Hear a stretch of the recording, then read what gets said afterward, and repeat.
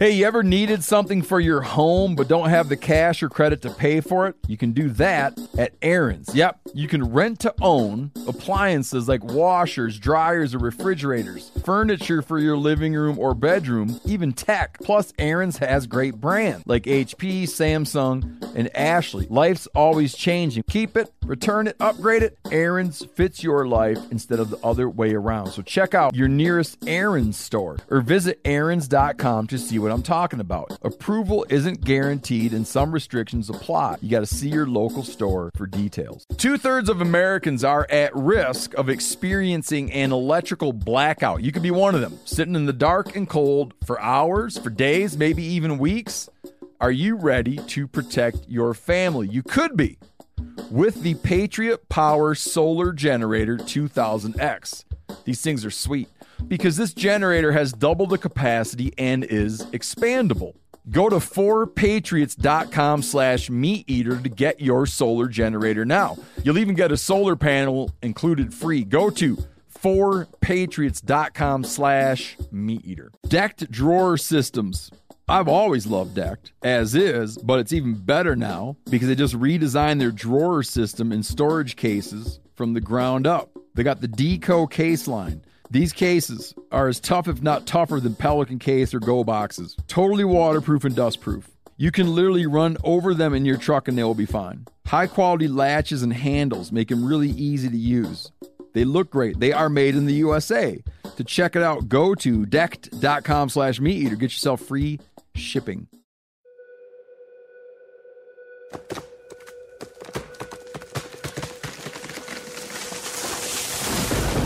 This is the Meat Eater podcast coming at you shirtless, severely bug bitten, and in my case, underwearless. We hunt the Meat Eater podcast. You can't predict anything. Presented by OnX Hunt, creators of the most comprehensive digital mapping system for hunters. Download the Hunt app from the iTunes or Google Play Store. Know where you stand with OnX. Clay Newcomb, tell everyone the story about when you were hunting that buck and you had them all, watching them all those years. This deer right here? I don't know. No, the one that you found out he was dead when you were down at the pawn shop. Oh, that's an interesting story. So I was hunting this deer that I called Moose, and I had pictures of him from the time he was a year and a half old. And the only reason I knew, a year and a half old is pretty indistinguishable. A year and a half old buck. I think because we're not like a super hardcore whitetail podcast, that when you say, I've been hunting a deer that I called Moose. Okay. I'll get there. There you go. Oh, Thank you will? Okay. Thank you. Yeah. Well, I don't understand what was wrong. I want to know the origin of the name. So the deer. I don't even know I don't know this part of the story, but I can tell you what it would be. I guarantee. Okay. You know what? It's so easy. You're going to ask me. It's so easy that Seth will tell you why. The deer was so big it reminded you. No. Chester? I don't know. Okay. Come on, dude. It probably had palmated antlers. Steve Rennell nailed it. Seth. Nailed it. Gave you a layup, dude. Okay. Well, the Steve. palmated antlers reminded you of a moose. Yeah. Okay. Incest defense. Incest defense. Thanks, Yanni. Sam Lundgren has a big black lab named Moose. But that dog doesn't have antlers. True. But what is another characteristic of a moose that is sometimes then attributed to other animals or humans? Any deer hunter that goes around naming deer and watching them since they're 1.5 years old he's fixated on antlers. He fetishizes. He's an antler fetishizer. Okay. So this deer, basically, I got. Well, I'm still talking about this. He's an antler fetishizer, and so when I hear that the deer was named Moose, okay. Let's say I said to you, and we called this buck old Red Stag, right? What would you picture? I'd be like, let me guess.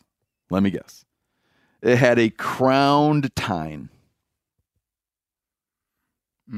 Let's say we called this old buck old Unicorn. I'd say, let me guess. Oh. We called this buck old Rabbit Ears. I'd be like, Let me guess. Ears look like a rabbit. No. Antlers look like a rabbit's ears. Anyway, so there you are at the pawn shop. It wasn't the way he hopped around through the woods. That's good. You nailed it, Steve. Palmation. But what was unique about this deer?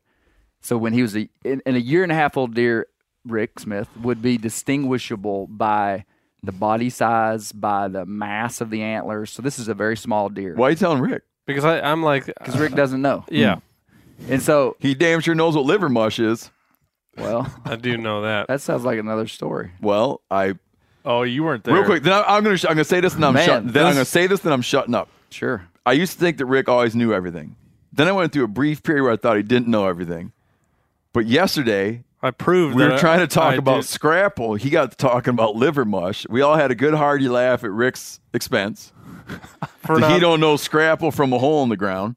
And then it turns out that he was right. Because liver mush is basically Scrapple with a little With liver thrown in it. Yeah. So anyhow, there you are. You're at the pawn shop. Good job, Rick. So 1.5-year-old deer. We're back there again. This deer had incredible palmation for a 1.5-year-old deer. Usually thin-horned, like horns as thin as your finger. This deer had I'm looking for a picture on my phone. 1.5-year-old deer had 4 or 5 inches of palmation on his right tiny antler as like a 6-point. Okay. Look like a moose. Yeah, I said that deer looks like a moose. The next year, I actually, man, the story, Steve, if you want the 5-minute version, I'll give it to you. There's a 15-minute version. I mean, we can go deep. Well, 7? Not that I don't like the story. 7. Okay. I'm on it. Okay. Clay, it's The 11. deer- Clay, it's 11:30. Okay. Yeah. Okay. 11:37. We're shutting you down. Actually, it's not, but my Gotcha. my thing hasn't adjusted its time. When you're talking to somebody, I think it's good to count on the front end. Go, give me this version of that story. Oh, check this out. I know I was going to shut up. Is this my time? No, but this is not coming your time. But it has to do with this. Remember how I was saying I wanted a thing that everybody would have a dial, Yeah. and there's a light in the middle, and if people are not very interested, they can turn their dial down and the light dims, and then you know that you're not being very interested. We know. A guy is making us one of those. He sent me some pictures of the prototype. And it escalates. It's like the color changes. But And he's going to put 6 dials on it.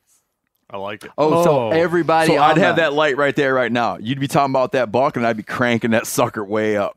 Nice. Yeah, go ahead. Nice. There you are at the pawn shop. So I recognize this buck as a 1.5-year-old deer. The second year the deer comes back, he had such distinct antlers, I was able to recognize him again as a 2.5-year-old deer. I'm not that interested in harvesting this deer because he's just a young buck, but he's real distinguishable. Men, around here, we don't track bucks for years. Like in the Midwest, guys have 7 years of history. Not here, man. Bucks come and go. Like you may get a picture of a buck here 2 years and never see him again. Yep. Yeah, Mark Kenyon, they kind of almost move into your house with Yes, you. Yeah. that is not common here. Third year, so the deer 1.5, 2.5. Now the deer's 3.5. He blossoms into 130-inch 10-point with 2 kickers coming off G2s, which is a deer I'm very interested in. 3.5-year-old deer around here. You don't say. 3.5-year-old deer around here is a target deer. Yep. That same year, the deer breaks his front legs, both of them. The reason I know this is because it's such a long story. Yeah, I'll give you another minute. When he was 2.5, his right front hoof was as big around as a Coke can, and he had a massive limp. The second year, when he's 3.5, 130-inch double kicker buck, his foot continues to be as big around as a Coke can. His left front leg is broke and visibly has a huge knot midway up. The deer is scrawny as it can be. I'm certain the deer is going to die at 3.5 because it's just scrawny. I hunt the deer, never see it from the tree stand. The deer blossoms into a 145-inch 10-point with double kickers the next year. Still looks like a moose. I see the deer a mile away from my house. Thinks it's a moose. No, the deer no longer carries its palmation. Oh.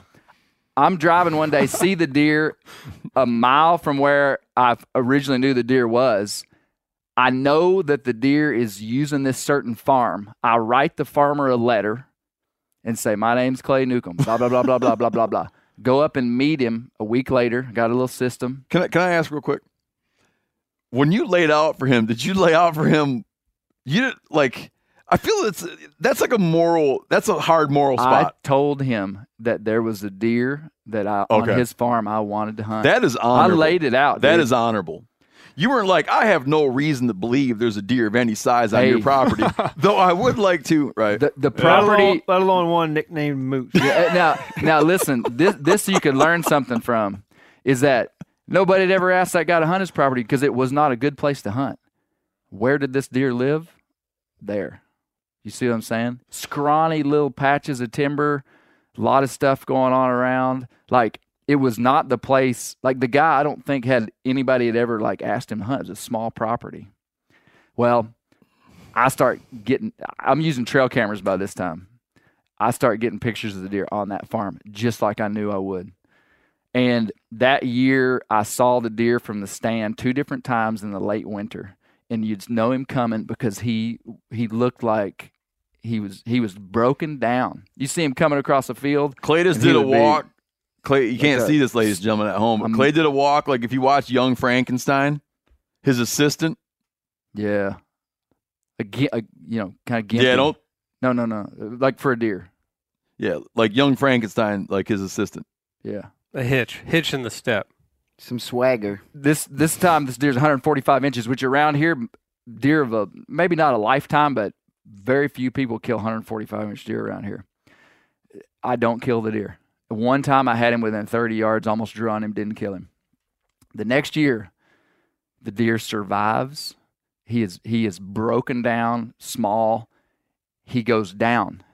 And this is what you wouldn't believe unless you see the pictures, which there's this article in North American Whitetail about this deer that I wrote and had published, all documented. That deer dropped down to 100.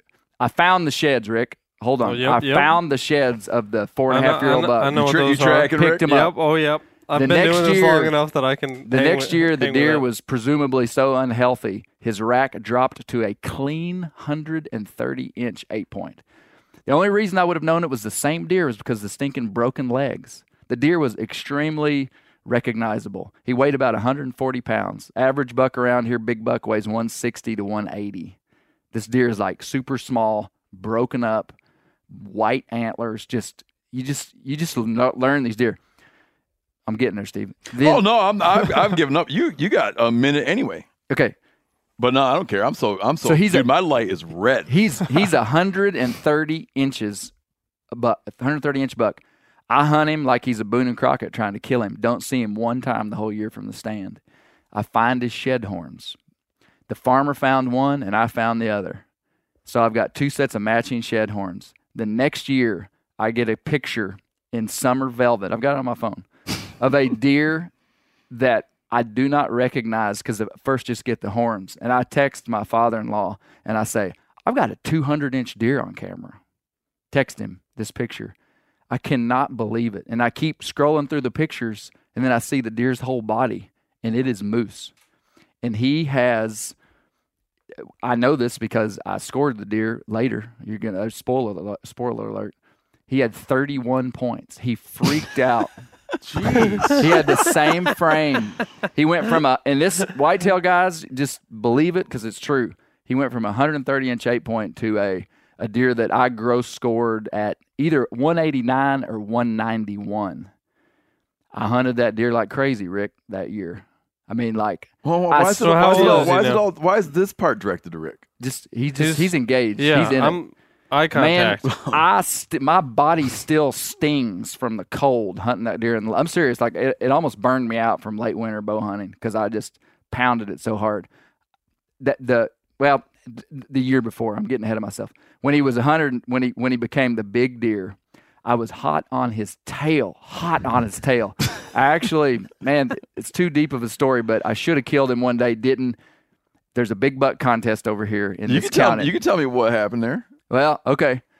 I go up to the farm one day to hunt. I'll point out that he's telling me this, not Rick. Now I'm talking to Stephen He distinctly turned to my direction. I go to the farm to hunt, and I've been it's early in the season. It's like October the 4th, and the bucks were still in groups. And that buck had been running with a buck that I called Coon. Con stood for consolation prize. It was a 13-point buck. I love the thought that goes into your Yeah. I don't think you would have picked that one out, Steve. No, I was trying to think of some kind of thing to be consistent, but I couldn't do it. The deer.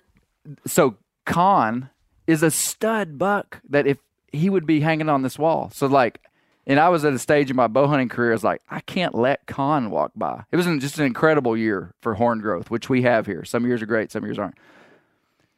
I go to the farm to hunt, and I see 4 bucks standing up in the corner of the field, and I know what they're about to do. They're bedded over here. They just popped out. They're about to walk through the pinch point that my deer stand is in and walk right by me. I watch them walk back into their bedding area. I scuttle up the hill, get in my stand, and I'm not kidding, an hour and a half later, here comes a line of bucks coming through the woods, just going to walk right under me. I get an eye on all of them, and I know that Moose is the lead. I don't see it, but I'm guessing that Moose is the final buck in the line. It's like a forked horn, a 6-point, and it ended up being 4 bucks, and the last buck was Con. And I could see way behind him, and Moose wasn't there. I was just like, "Got it, Moose isn't there."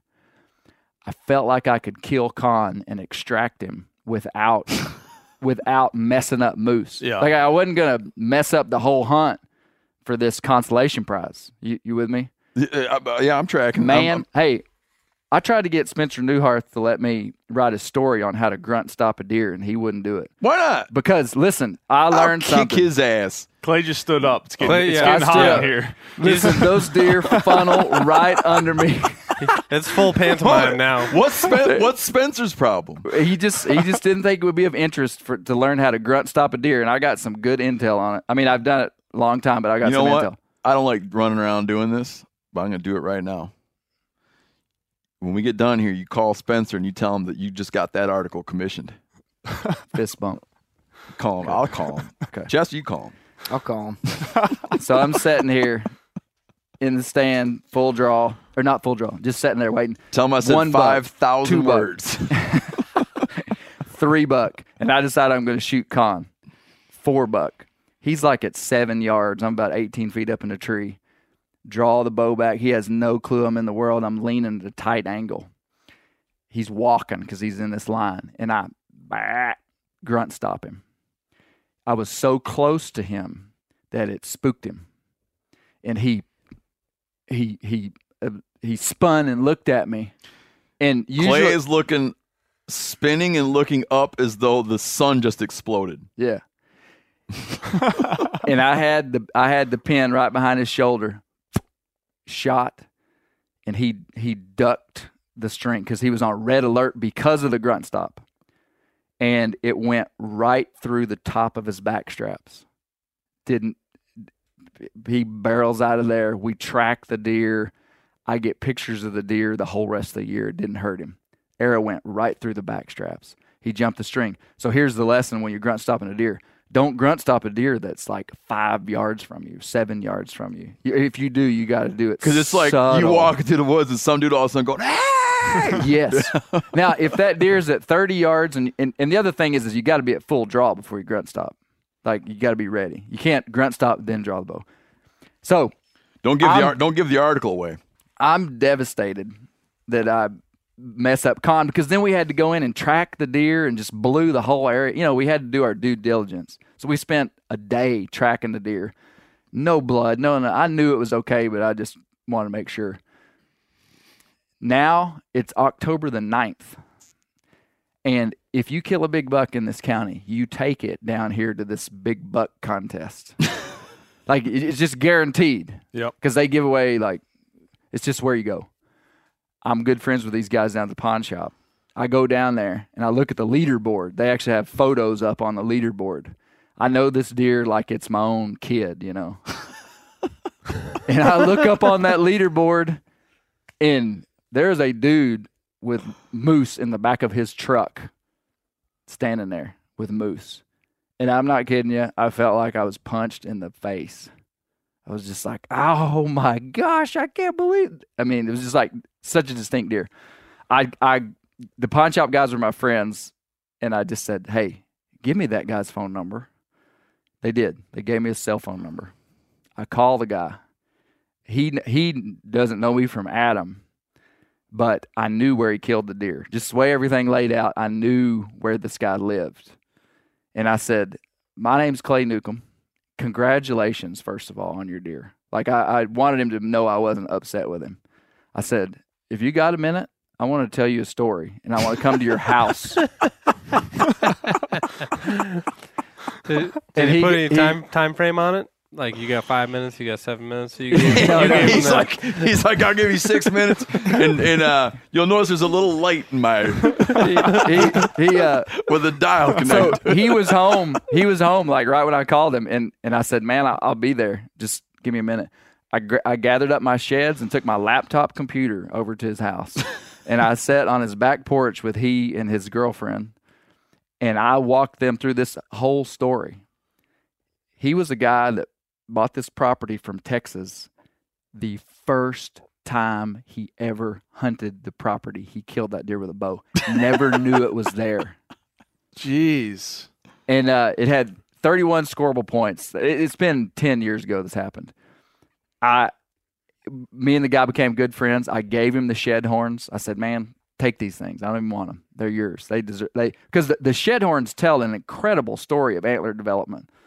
Because the deer went up, went down, and then made a 70-inch jump. Or not 70, 60-inch antler jump. But, so, anyway, I mean, stuff you learn a lot from stuff like that, man. I mean, just even dealing with, like, you can't get too caught up in a deer. Sounds like you can. Well, I know. But since that time, I've been less vested in the deer I'm hunting. I'm just like, and I just want to say I was never mad at the guy. I mean, like, man, good for him. Well, yeah, you were telling me you guys became buddies. We did. Did he? Because he didn't have a lot into it, right? Like, he just got it. Did it sort of open him? I mean, did he appreciate the sheds and stuff? Oh yeah, he's a good hunter. That's the thing. He did get lucky, and he knows it. But he'd hunted his whole life. He was a good hunter. Like, and it made he'll never kill a buck bigger than that. He was thrilled. Way better than just some guy killing it. Just like, well, killed a buck. Like, yeah, great guy to kill it for real. Is he still around here? He moved since then. Oh, But I still talk to him every now and then. nice. Yeah. Did he keep the property? Nope. Sold. Great story. Getting so invested into bucks like that is tough. Yeah. My brothers in Wisconsin were after a buck named Saddam after a while because he was so sneaky. They nicknamed him Saddam. And Hold on a minute now. I mean, how long did he hide out? I think Ike was hunting him for like 4 years. Saddam. No, Saddam wasn't sneaky. He got caught pretty quick. Remember, they caught him in the spider hole. If you'd have called him Bin Laden, You probably had should have brushed something. up on your history a little bit, Chester, before you brought that up. because listen, I mean, how long after the invasion did they catch Saddam in the spider hole? I don't You know, I don't know. months? They caught Gaddafi in the drainage ditch, no, in a culvert, very quickly. They caught Saddam pretty quick. Oh, 3 months? Now, Pol Pot. No, was it Pol Pot? He hid out a long damn time. Anyways, go on. Anyways, they named him Saddam. I can provide you with a long list of dictators who held out longer. Sure. Yeah. Maybe it was a bad guy, bad buck or something. No, I like it. I like it. Big deer. He hunted them. I thought he maybe had crazy sunglasses. No. No? No. Just big deer. Grew up A large mustache. on the family farm. Ike knew where this deer bedded. Just was invested into this deer, passed up other deer, was hunting them with a recurve bow. And anyways, my brother Finton went in on the wrong wind during gun season. And in Wisconsin, you got to try and keep those deer on lockdown. And he was warned against this. Kind of. It was right borderline wind, and I think Ike got done with work, and he's like, "Where's Finny?" And my mom's like, "He's out hunting," and Ike's like, "Where'd he go?" And He was in the wrong spot. Finney climbs up the tree stand. Hears a deer get up. Couple minutes later, cross the road. And I think Ike was outside, and like he heard some hooting and hollering, and Finney was just devastated. He's How like, big a deer Ike, was it? He shrunk. He was probably like 190. Oh, wow. And then he probably was like 170, high 170s. Wow. Just a big deer, like once every 5, 6, 7 years you might see a deer in that area. But Ike was bummed, but he was almost relieved, in a way. He's like, all right, now I can move on and hunt. But didn't he another refuse to go over and look at it and refuse to go congratulate the lucky shooter?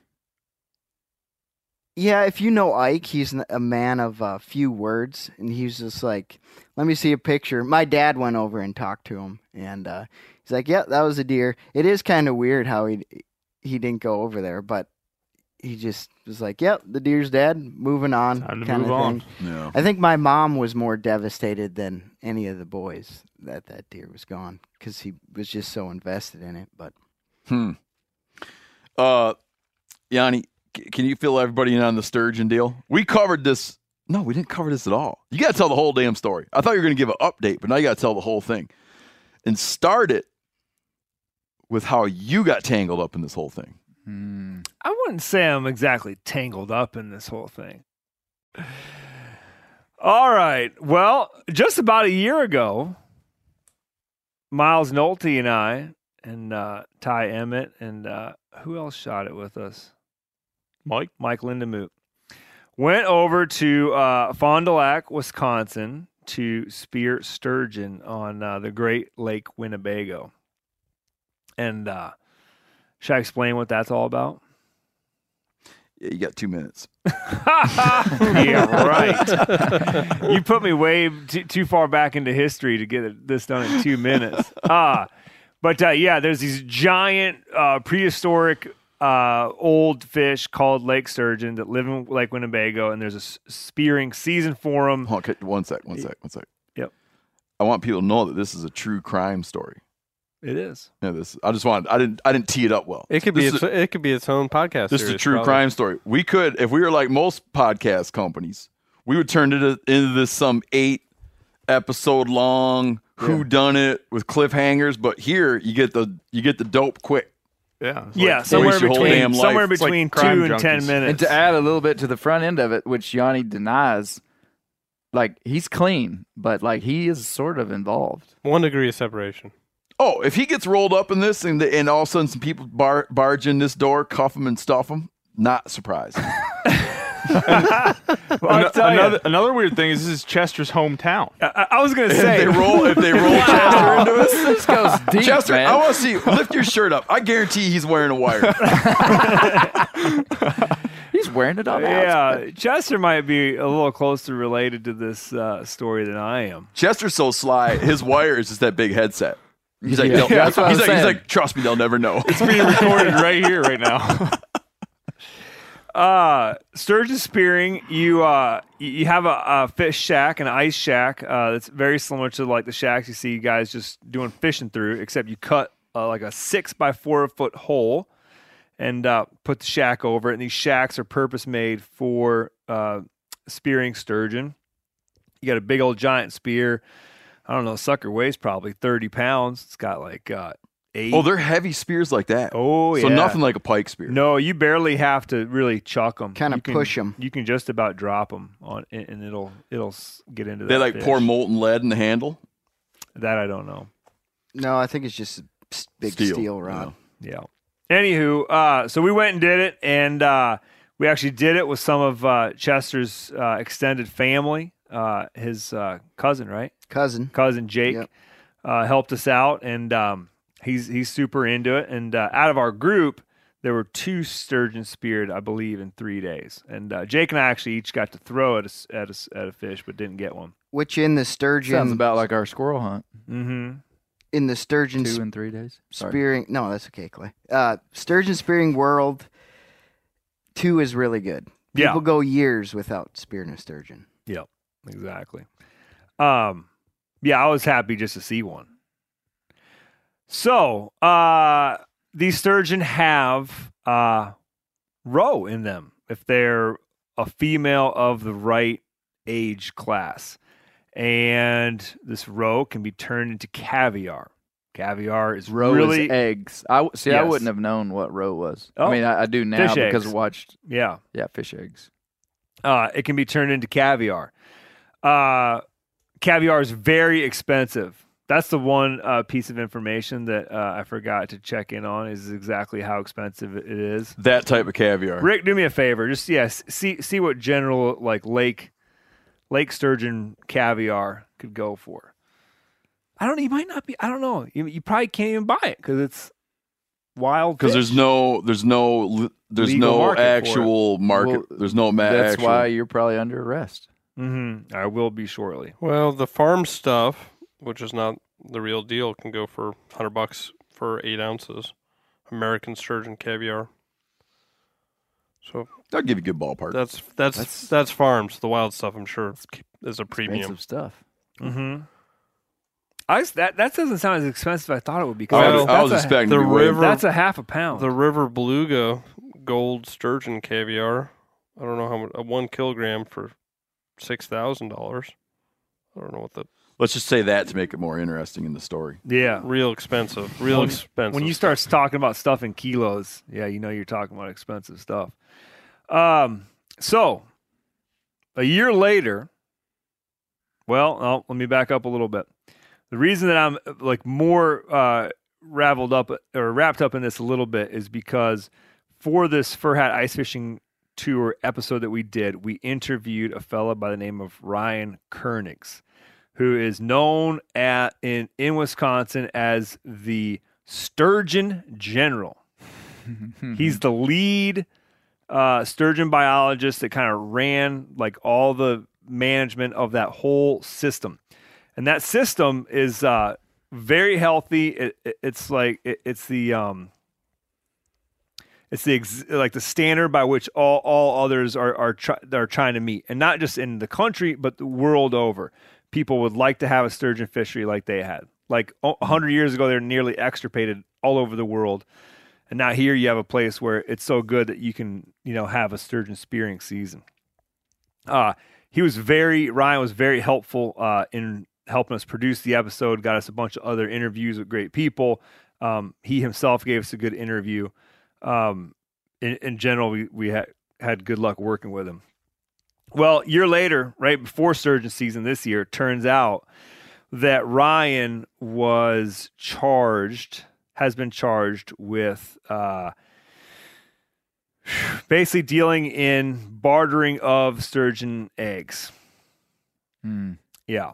So we don't know the whole story yet, I'm guessing, because they're probably withholding some evidence as this thing kind of works its way through. So we don't know exactly what they're going to say. But what he's actually being charged with is more of like an obstruction, because he supposedly lied a little bit about what he was doing with the eggs, or how some of the people that were working underneath him were, in quotes, funneling the eggs from these check stations. So when you kill a sturgeon, you bring it into a check station. It's mandatory, and there's biologists there that take samples. They cut them open. They tell you, male, female, how old the fish is, all this stuff, and they're just collecting data. Well, supposedly there's a couple different sort of mechanisms that had been in place for eggs to be sort of taken from there in a casual way and then gone to processors. There was supposedly like a cooler with a processor's name on it when people and biologists would say, "Hey, if you don't want the eggs, you're not planning on doing anything with them." That takes the sturgeon could keep the eggs. It's not. It's not for illegal sure. to keep No. eggs. Well, why wouldn't you keep them all? Because some people just maybe don't like salty fish eggs. Okay. Yeah, man. I know with they don't have a palate for 'em. paddlefish, that's a valuable caviar, and just friends of mine that go snag paddlefish, a lot of the people are like aware that people do it, but they're like, I don't like caviar. I don't know, and they don't want it. They want the steaks off the fish, and they don't care. Okay. Yeah. Yeah. So Anyways, Ryan's been charged with it. Alongside, there's also 3, again in quotations here, caviar processors that have been charged for bartering services for caviar. So the way it works, and we've gone over this a lot, is that you could offer to clean someone's caviar for them for free. Give them all the caviar or the eggs now turned into caviar back to them. They could then, if they wanted to, because they're your buddies or whatever, gift you as much of that caviar as they wanted. Or you could pay the processor to have your roe turned into caviar. But what you can't do is say, let's trade your services of cleaning for my processed caviar. At that point, you're bartering in the eggs. So we've talked about this bartering thing a fair bit, and one of my favorite stories about bartering is a buddy of mine was fishing. He was shrimping. This is in Washington State. He's shrimping, and he's at the boat launch, and there's a guy coming in from fishing salmon. Okay? And they are like, oh, you got a bunch of shrimp tails. Oh, you got a bunch of salmon. And just very casually, it sort of emerges that they will do a swap. Some shrimp tails for a salmon fillet. And there was a undercover warden on that dock that did citations. But fish for shrimp is not... Because they were bartering. He could have said... Like because one was given more than the other? No, because it was like a formal... There was a formal... You can't trade fish? No, there was a formal agreement. But what you can do is, I could go to your house. And I could be like, Clay, just got back from my fish shack, man. Love to have... Here's some halibut. And you could say like, I just got I just pulled a bunch of tomatoes. Take some tomatoes back. I know you love tomatoes. That's fine. As long as we if didn't I say... said, well, I would give you some of my halibut, but what's in it for me? And you say, well, I happen to have some homegrown tomatoes. And I say, well, that sounds like a deal. So it's just... That's bartering. Okay. That makes sense. I mean, it's just semantics, though, is it not? It's the quid pro quo of trading things, this for that. Yeah, and all Americans know the word quid pro. Essentially, like if we went turkey hunting, and I killed a bear and you killed a turkey, and I was like, hey, take some bear meat home. And you were like, well, take a turkey breast. That's fine. Yeah. But if you said... If I said, I'll trade you. I see what you're saying. I want to point this out now, too. And we pointed this out before, but I want to keep... Well, because we keep getting emails about it, so I'm going to keep talking about it. I went to... You got a good placeholder on this sturgeon story? Me? Yeah. Yeah. Okay. I went to an attorney that represented Wyoming Fish and Game for many years. And he said, we have only, he could recall no instance of the bartering and trading prosecution outside of someone like really asking for it and it being a broader package of violations. Right. That's the situations when he could recall. So if it's a bad guy that they're trying to just stick it to. That someone was just like... Because, I mean, how else would you... I guess how else would it come up? Except for the buddy of mine who were an undercover guy just hanging out at the dock, seeing who's coming and going, witnesses a formal offer of exchange. Like a provisional, I'll do this, you do this. Wow. So is that what we're talking about here? Mm-hmm. I mean, that's what we think happened. Now, if this guy lied, that's well. Not so good.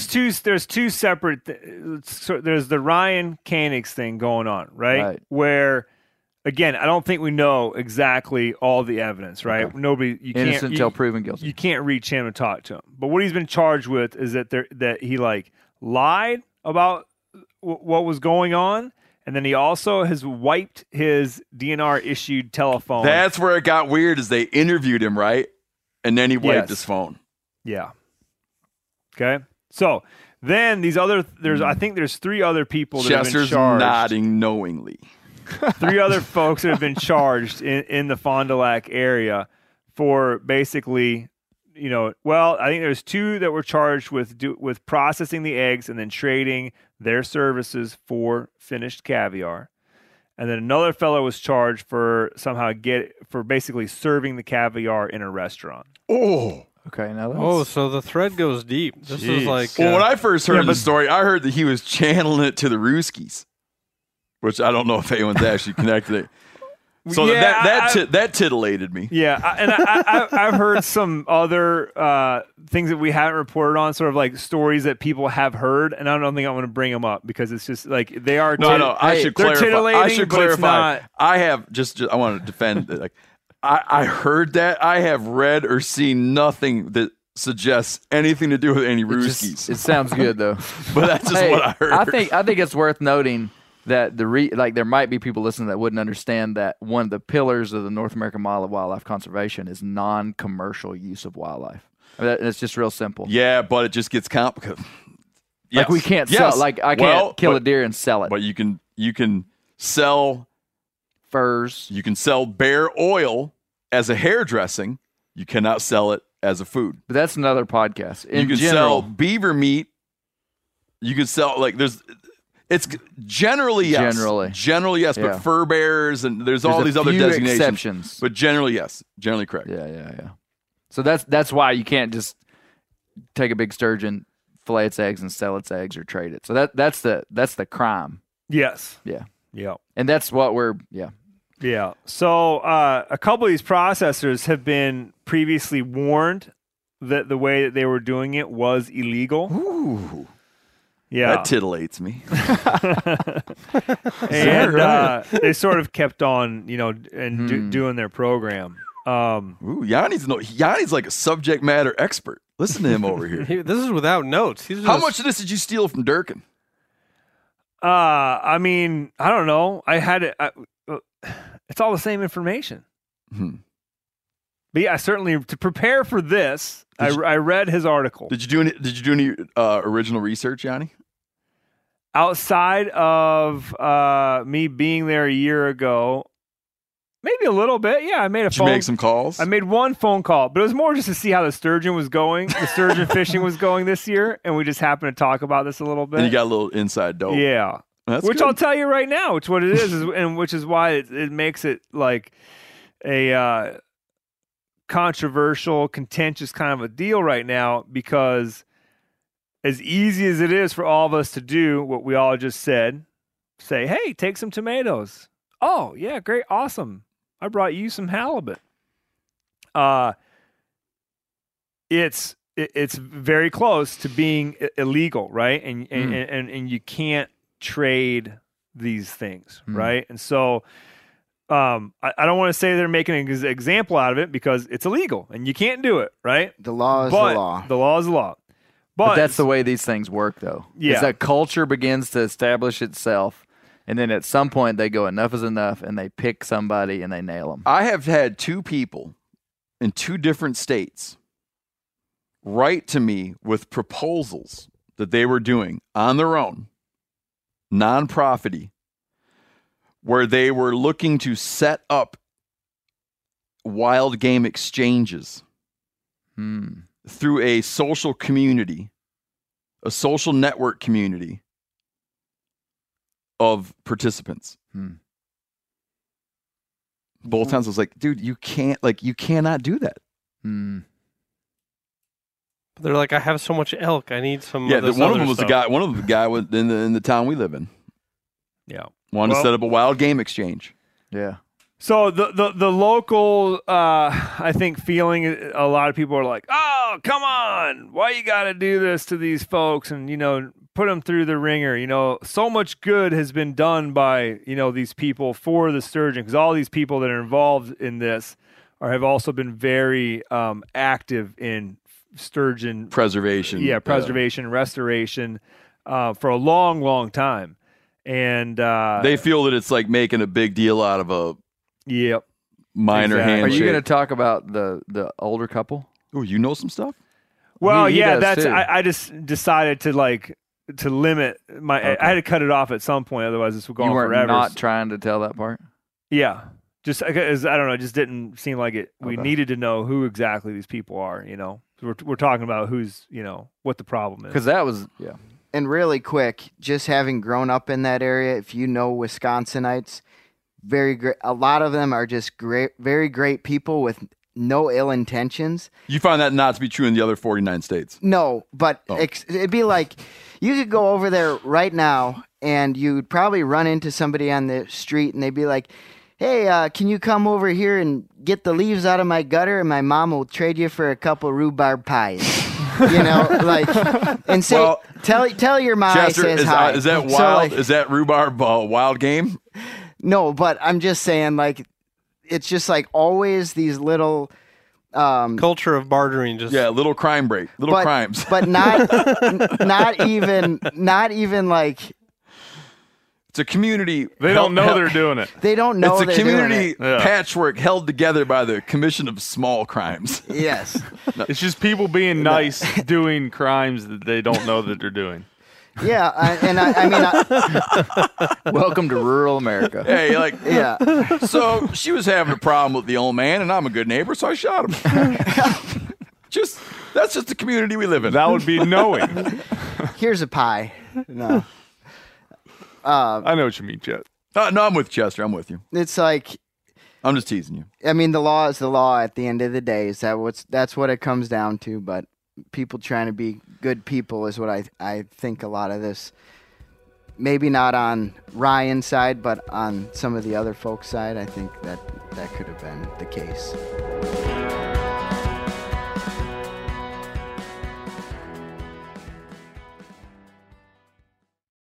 Did you know Fast Growing Trees is the biggest online nursery in the U.S. with more than 10,000 different kinds of plants?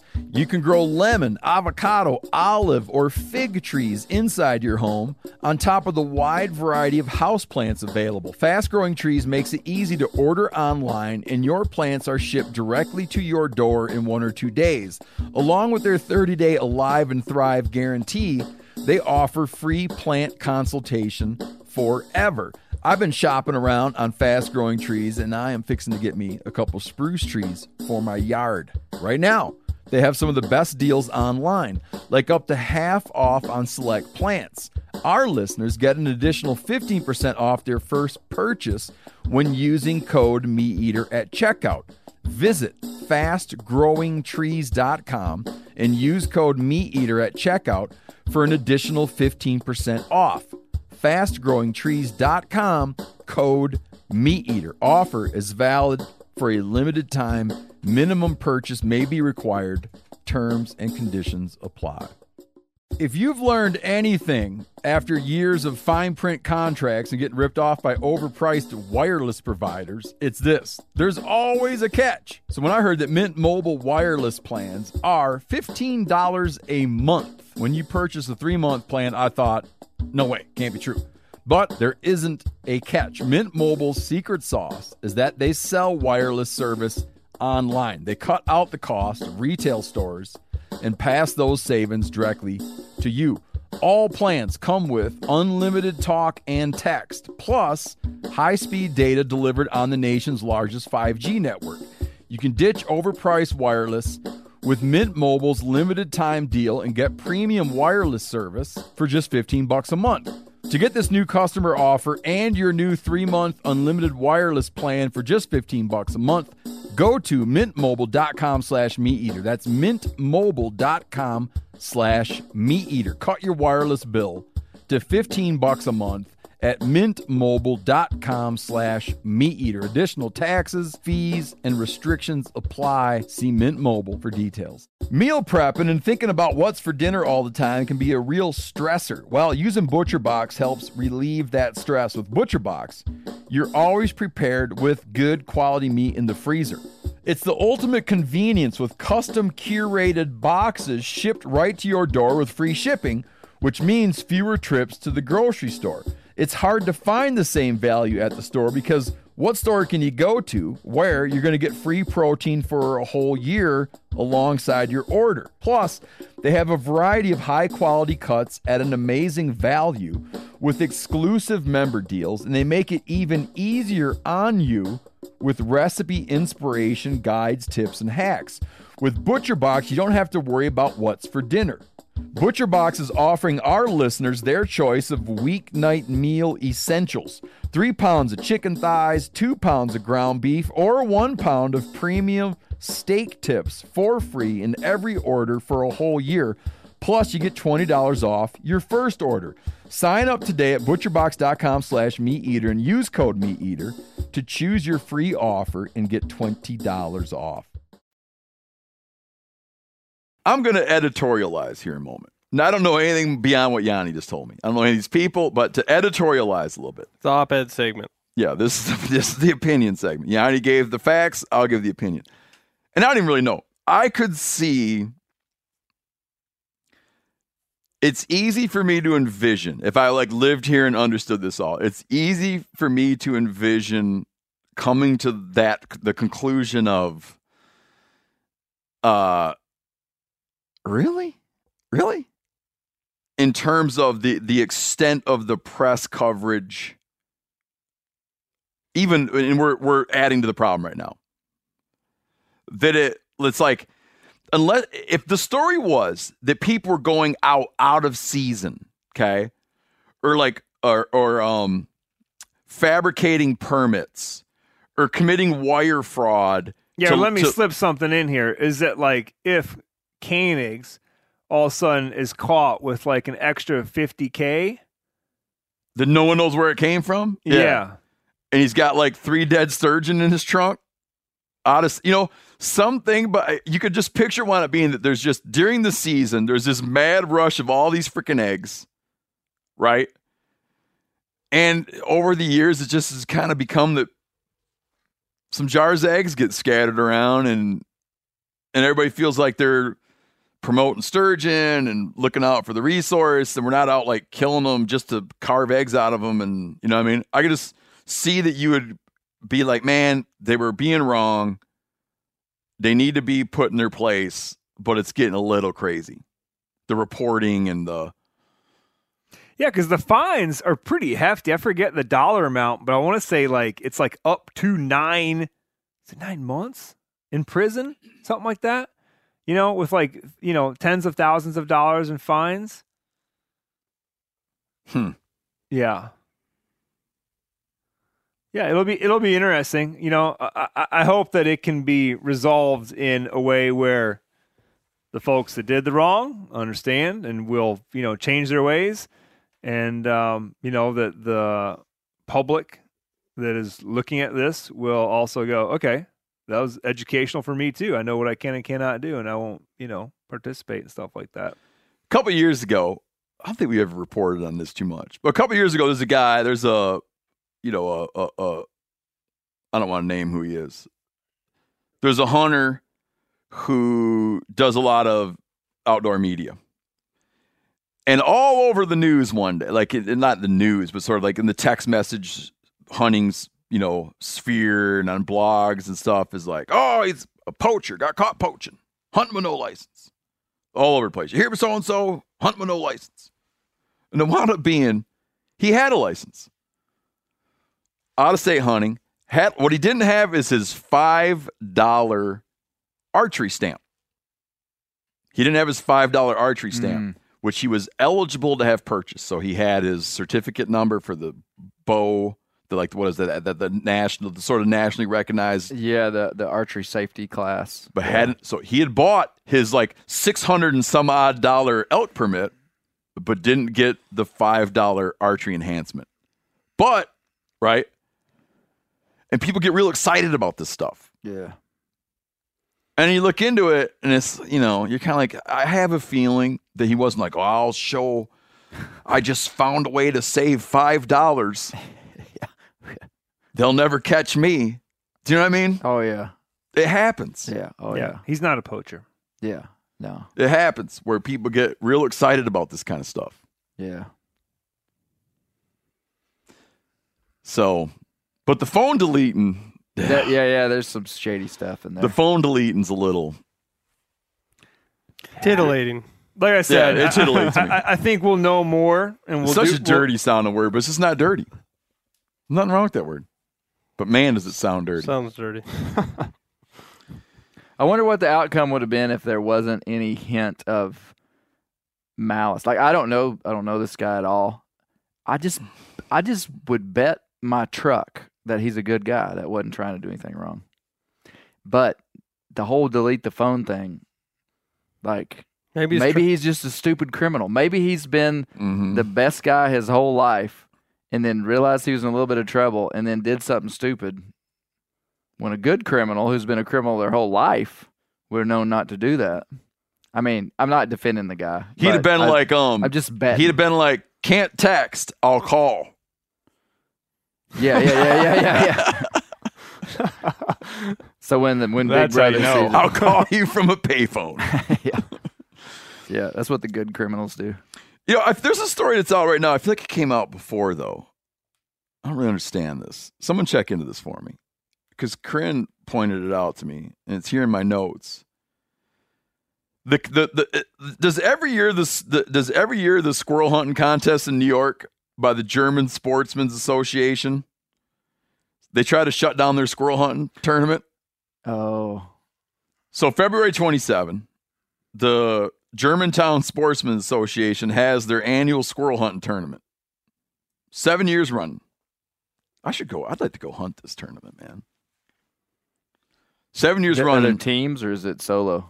They're getting death threats. They're getting vulgar phone calls, and they are not going to shut down their squirrel hunting contest. Keep it alive, man. All the meat gets used. They use it for their fundraiser. They use it for the banquet. The argument against it is this: killing in the name of fun and family bonding seems contradictory. They've never been squirrel hunting. Because, boy, is it fun, and do you get to do some bonding. Yeah. They want them to replace it with something that promotes family values. What do they suggest? A beefsteak? Does that promote family values? Yeah, if they had a big old beefsteak, if they had a steak dinner, would anybody be giving them grief? And the damage in so many ways would be so much greater. I like this. It's the weight of your bag. Oh, that's a good way to do It's like bass fishing. Yeah. So you get a limit and they weigh out your limit. Man, yeah, you better go. Dude, I want to hunt this tournament so bad. Germantown Sportsmen's Association. So instead of calling them and making their giving them death threats and whatnot, you should call them and say, I hope that you stay alive a long time. Steve, are there rules? Can you use dogs? Me and you and Yanni could roll up there with a couple of hot mountain feists and do pretty good. And they might not know what hit them. I know that on Facebook they have Tree and feist. Yeah. Somebody's going to call 406 people are talking about it, 614 likes, but no, I don't know the details. We can get back with you on that. Or if you'd like, Clay. We'll go up there with some mules and dogs. Listen, I got this idea.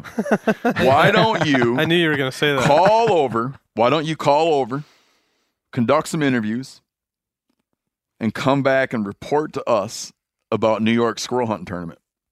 Done. Another quick squirrel. Couple quick squirrel. If you go, I'm going too. We'll leave him behind, but I'm going. Okay. No. I'm not saying to not go. You're not going to make it this year. Oh, no. This is a quick turnaround. Teams of two. Yeah. Look at this guy. This guy's like a... We'll split it up. Cash prize. We'll take tests. Bonus weights given for red or black squirrels. Me and Seth got tests. So if you get a black now, do they mean red like what? What do they mean? They mean fox. Guaranteed. So bonus for fox. Really? Bonus for fox? And you get a bonus for black phase gray. Now that's getting a little too flashy for me, boys. I'm all about the meat. They're just trying to make it interesting when it comes to squirrel hunting. I know of a spot in New York where all you see is black phase gray. You best get over there. Yeah, if you want, I know a spot in Southwest Michigan, same thing. So if you wanted to do, if you're like a smart criminal, you could hunt up a bunch there and make a quick drive up to New York. In your bag. You don't even need to. They do metal detecting over the piles of squirrels, make sure someone didn't stuff like lead balls down their throat. Yeah, I remember reading about that in a shark tournament. They found a shark pack full of sash weights. So then they started X-raying the sharks. Hey, that might be a reason to use a lead shot for squirrels up there rather than 22 head shooting. Yeah, because with 22 head shot, you lose weight. Yeah. That carries off some of the weight. I one time, I want to get back to this squirrel news, but we years ago were turkey hunting in Wisconsin, and the local bar, which like all the revenue at this bar seems to come from the same 6 alcoholics. What was that town? Oh, Yeah. Eli? No. No. Damn it. We're all looking at Chester. No, not It's Roscoe. It's not in Chester's neck of the woods. Oh yeah, you're onto it. Elroy. Elroy. Anyway, here's the funniest part about the story. So there's 2 funny parts. Anyways, there's a bar in Elroy, and no misrespect to the drunkards that spend their entire day in this bar, but if you ask them, they are all exceptional turkey hunters. So I get a big turkey, and everybody's like, and my buddy had already signed me up for the big turkey contest. And he had to put like $3 in or $5 in to sign me up for the big turkey contest. I killed turkey, gut it. Hot day. I gut it and bring it down, but it winds up being like, for a while, it's on the leaderboard. I'm like number 1 heavy turkey. You're trying to tell them, if I hadn't gutted it. Oh, and the old drunks in this bar, he gutted the turkey. Have you ever? He gutted the turkey. We go back in there a couple days later, and I can hear them. They're still in there. And get this. He gutted the turkey. And I lost that damn thing by ounces. The funniest part about it is I knew we were like by Doug Dern's, kind of. And Doug Dern's talking about being over in Elroy like you're in Marrakesh. Okay? Like, oh my God, over in Elroy. Right? And one day we decided to go to Doug's. And it's like we like drive down the road like, I don't know, minutes, and we're at Doug's house. I was Those people down there. I thought it's like Doug could like yell over to Elroy. Oh my God, Elroy. Here's another good squirrel story. They had a squirrel with a radio collar. We're talking about squirrel distribution, which I've taken interest in. I don't want to tell anybody why. It's a secret. But in fact, there was a thing about what I don't want to talk about in here, in my notes. And I deleted it. Then I put it back in, but put a comment note that this is a secret. Secret thing I know about. Anyhow, the secret I know prompted a question to the squirrel biologist we recently had on. That episode is called "The Squirrel Doctor is In." In Pennsylvania, Seth, you'll appreciate this. In Pennsylvania, they had a ear-tagged squirrel that traveled 62 miles. Really? I believe it. We'll have mass years in PA where it's just nothing, and all the squirrels disappear. Gone. Can't find a squirrel anywhere. Travel. And then you next year, good mass year, all the squirrels are back. You know what I'd do? You know what a radius is? In a circle? Yeah. I would make a radius around that wherever you are. I'd make a radius 62 miles around that point, and then I'd get in my car and drive. Do some surveys. Someone real sharp could figure out how far you'd have to drive. I'd drive. Pi. Yeah. That's the equation. And I'd find them. Circumference equals something. Pi divided by r. Okay, Clay, do you want to start on what do you want to start on?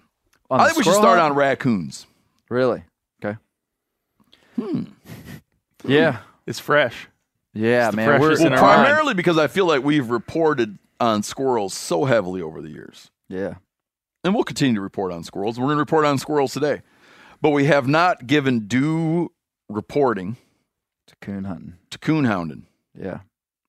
Well, we've had a tough. So now you've only been here for 3 nights, Steve. So you've hunted the last 3 nights. Yanni and I have hunted the last 4 nights together. And this is about as tough a conditions as I've ever hunted in. You know, we have right now in the Ozarks, or when Yanni got here, there was 6 to 8 inches of snow on the ground, which for here is a lot. It does happen, but it's a lot. We had record. Yeah, lows. it's so, to back you up, it's so rare that I called a buddy of mine who used to hunt a lot of coons in southern Missouri, which is not far from here. And I was asking him about cold, snowy conditions. And he's like, I really can't tell you because I think I hunted those conditions twice in all my years. Well, that's exactly what I told you. You said, hey, Clay, have you ever hunted in the snow? And I was like, one time I hunted in the snow. So I didn't really know what to expect.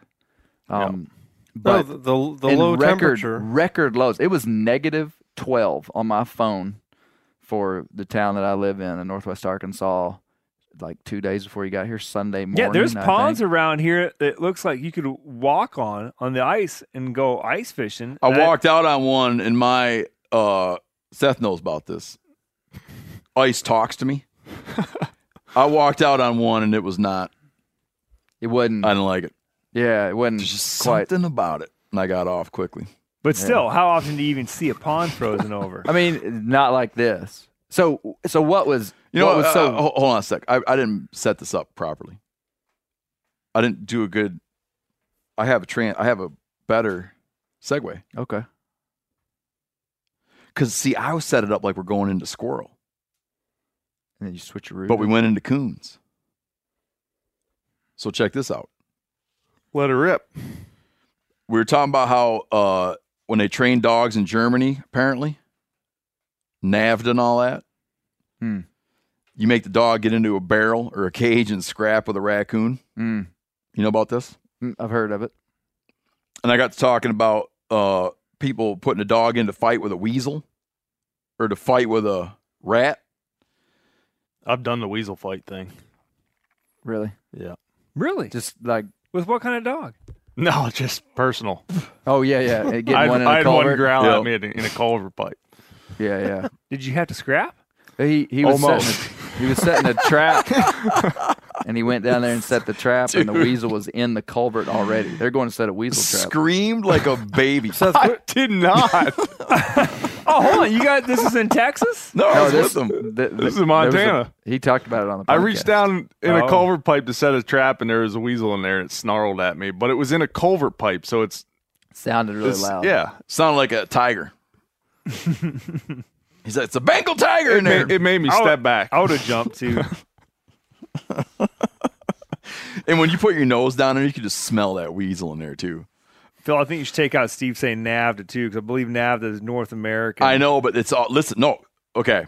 Take out me could not being able to find my stuff, but keep Yanni in saying to take out NAVDA because NAVDA is heavily influenced by German versatile hunting dog stuff. Correct.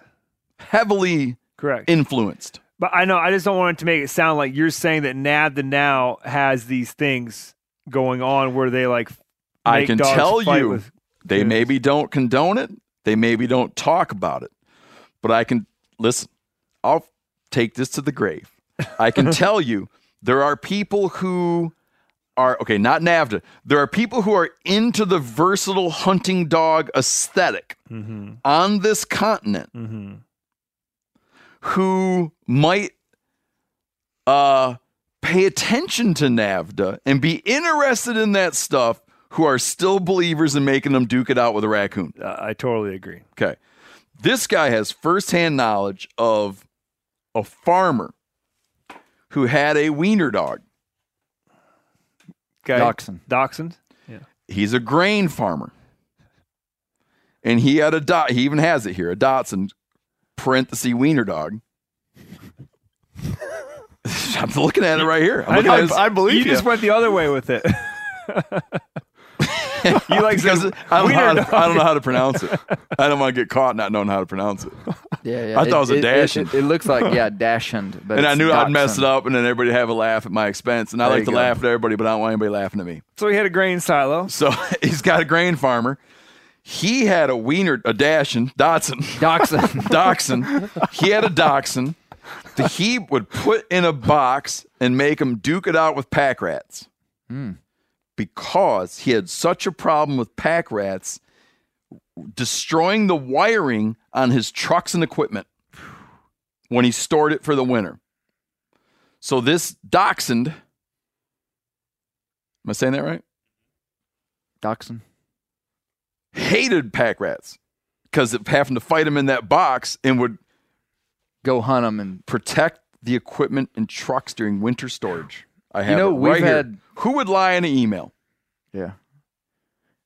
Right here where we Except sit, for everyone we've ever elected to office. we've had thousands of dollars of damage on my wife's car from pack rats getting in and chewing wires. I bet that's what your dog ate last night. Probably so. I wasn't thinking when I was yeah. thinking about what Yeah. that dog ate. I wasn't thinking about it. That's what it was. Big pack rat. Yeah, what the hell else would it have been? Yeah. That's the only kind of big rat we have. Okay, what the hell were we talking about? Oh, I still haven't segued it. Watch this now. What made him write in was Yanni talking about his raccoon. Okay. His dog. That was a good lead. Now I'll go talk about coons. Yeah. Oh, like a long time ago when I was talking about training Mingus Yeah. on the trapped raccoon. Yeah. So I brought it full circle. Man, that was Thank good. you. I Yeah. teed it up really good here. Now people will be better prepared to track the conversation. Yes. So I mean, You could say, speaking of tracking. I have raccoon hounds. To start from zero to bringing everybody up to speed, I have raccoon hounds. Okay, a raccoon is a mammal. I would say coon. I would just Not say coon. a bear. Not super close cousins to a bear. Yeah. So I have coon hounds. And so coon hounds there are multiple breeds of coon hounds, 5 or 6 different UKC registered coon hounds. Rattle them off. Well, there's Walker, Blue Tick, Black and Tan, Red Bone, English, and Plot. Is that all? Is that all 6 of them? I think so. Sounds like it. Yeah. And so, Tell them about how the one hand, all 5. yeah, so, all well, come it's out of- easier to say the Plot Hound, the American Plot Hound, is the only tree hound that did not descend from European foxhounds. So Black and Tan, Blue Tick, Walker, Red Bone, English, all descended from European foxhounds. If you look above you, gentlemen, you'll see a I was looking at that. painting on the wall. Oh. I can tell you about that. Well, that's a ceiling. I'd call that a ceiling. Ceiling. I'm sorry. Yeah, there's an Where I'm old from. depiction. That's a whole nother story. You want me to talk about that later? It's a guard the gate thing. Essentially, that scene no longer exists on the earth Clay- because those dudes didn't I know. do it right. And I understand the principle of guarding the gate, and I believe in guarding the gate, but I just don't know how. I just don't consider that those my brethren. Well, listen. Let me. I'm with you. I don't either. Getting but dressed look up in fancy little hats and riding around on a horse Steve. chasing a fox. I mean, I just don't. Look at that scene. That was us yesterday. Who? Look, there's a family of people. They're on That's the horseback. land. There's Clay, dogs. You we'll talk were about on it a mule. We'll talk and about it in a separate ancillary. Yeah, no. I'm just saying that was a valuable. So what I've got, guys, is I've got this old painting of a European fox hunting scene. Men on horseback. There's 20 walkers there. But it's not even. It's that. I don't want to take up everybody's time. I'll There's talk women, about it with too. you. I'll talk about it with you later. Sure. God bless. I hope they hunt and chase fox till the cows come home. It just isn't. Relevant. It's not relevant. If you had let me tell the story, you'd see why it's relevant. Why that's there. No. I don't want to talk about that. All that is symbolic, that picture, because that no longer exists. That's why it's on the ceiling. No, I think I'm being dead serious. That's where I put everything that no longer exists. That's right. Goes on the ceiling. Yeah. No, because The I walls don't are for things listen, that still exist. I'm slapping Yanni on the knee for emphasis. I don't want there to be a painting of me and Steve and Giannis on mules with feist and coonhounds On my that they ceiling. have to make paintings of because you can't do it anymore. Oh. Yeah. You see what I'm saying? Sure. That's the metaphor. That's why it's up there. Because I don't want that to be me.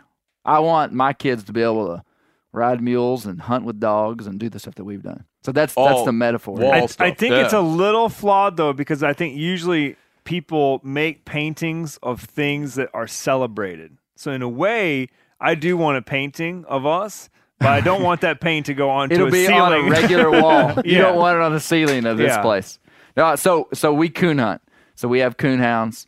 It's something that I got my first coon hounds when I was 14 years old. I hunted till I went to college, got rid of my dogs, took a hiatus from coon hunting for about 15 years till my family was kind of age and my kids and people were interested. And 6 years ago, got back into coon hunting and just kind of stepped back into it. And it's a pretty, I mean, if you're an outdoorsman and you're looking for places to spend time in the outdoors, it's pretty unique because you do it at night. I mean, almost even from like a logistical perspective. First of all, it's an animal that is abundant, that most people don't care about, and you hunt it at night. Yeah, I read. It involves a dog. It's And there's virtually no stress on the resource right now because the furs are not valuable enough to warrant trapping for them. And generally, trappers are like when fur prices are high, they're killing 9 out of 10 that get killed. Yeah. Like Trappers high would, volume, for sure, like for high sure. volume commercial dudes, and that's not and happening even right to now. Nerd out even more, you know, the whole mesopredator scene, like mid-sized predators. You know, the big main predators in North America, or in this part of the world, which would have been mountain lion, wolf. They're gone. The mesopredators, mid-sized predators, are more. I've got some research papers over here from some stuff I was looking at. Like there is an unnatural amount of raccoons in North America right now, as compared to pre-European settlement. So. Yeah, I was that's just reading in true. our little fact sheet that I want to say it was like, how many people are in America now? 325? Yeah, it's rough. Yeah, around. Yeah, I think it was around 300 million raccoons in our country. I remember thinking like, wow, it's almost as many people as live here. I think that's incorrect. You do? Just gut. Yeah, Rick- it seems Rick, high. fact check me. Dude, Seems Rick high. couldn't. You see how fast he grabbed that phone? That's like the kind of thing. Yeah, that- but you know why? It's because he wrote that fact No. sheet.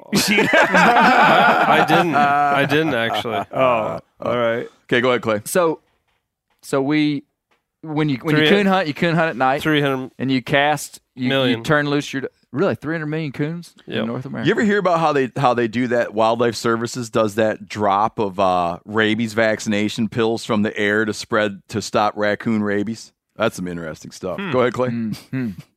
There you are. You're in the pawn. I was You're in just the pawn I was shop. just going to describe. Yeah, and I call the guy and I'm like, I'm bringing you some shed horns.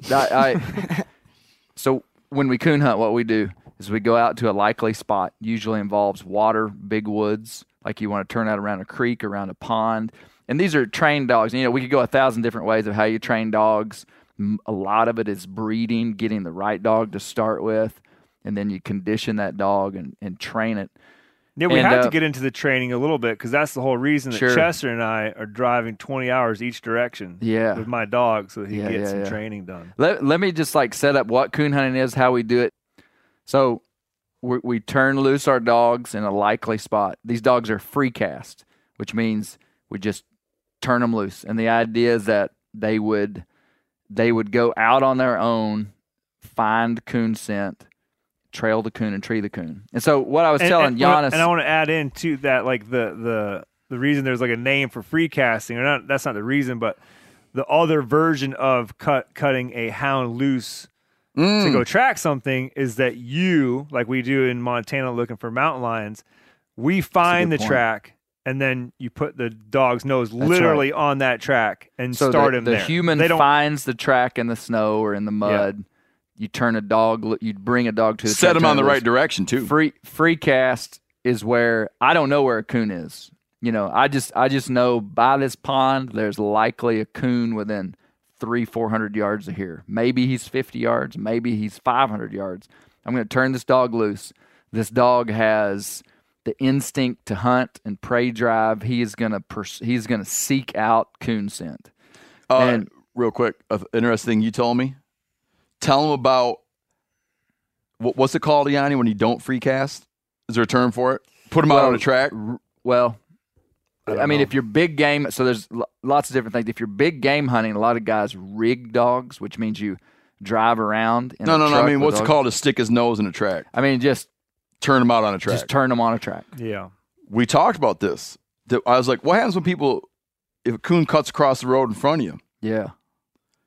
Clay was saying that the strategy is drive past it, wait a while, And then come so it's back. not too hot, It's and then bring them back and put them on it when it's not too hot. anybody that's listening to this podcast that's a coon hunter for very long has had this happen. You're going coon hunting and you see a coon cross the road. The first instinct you have is to slam on the brakes, jump out, grab your dog, and just throw it on the track.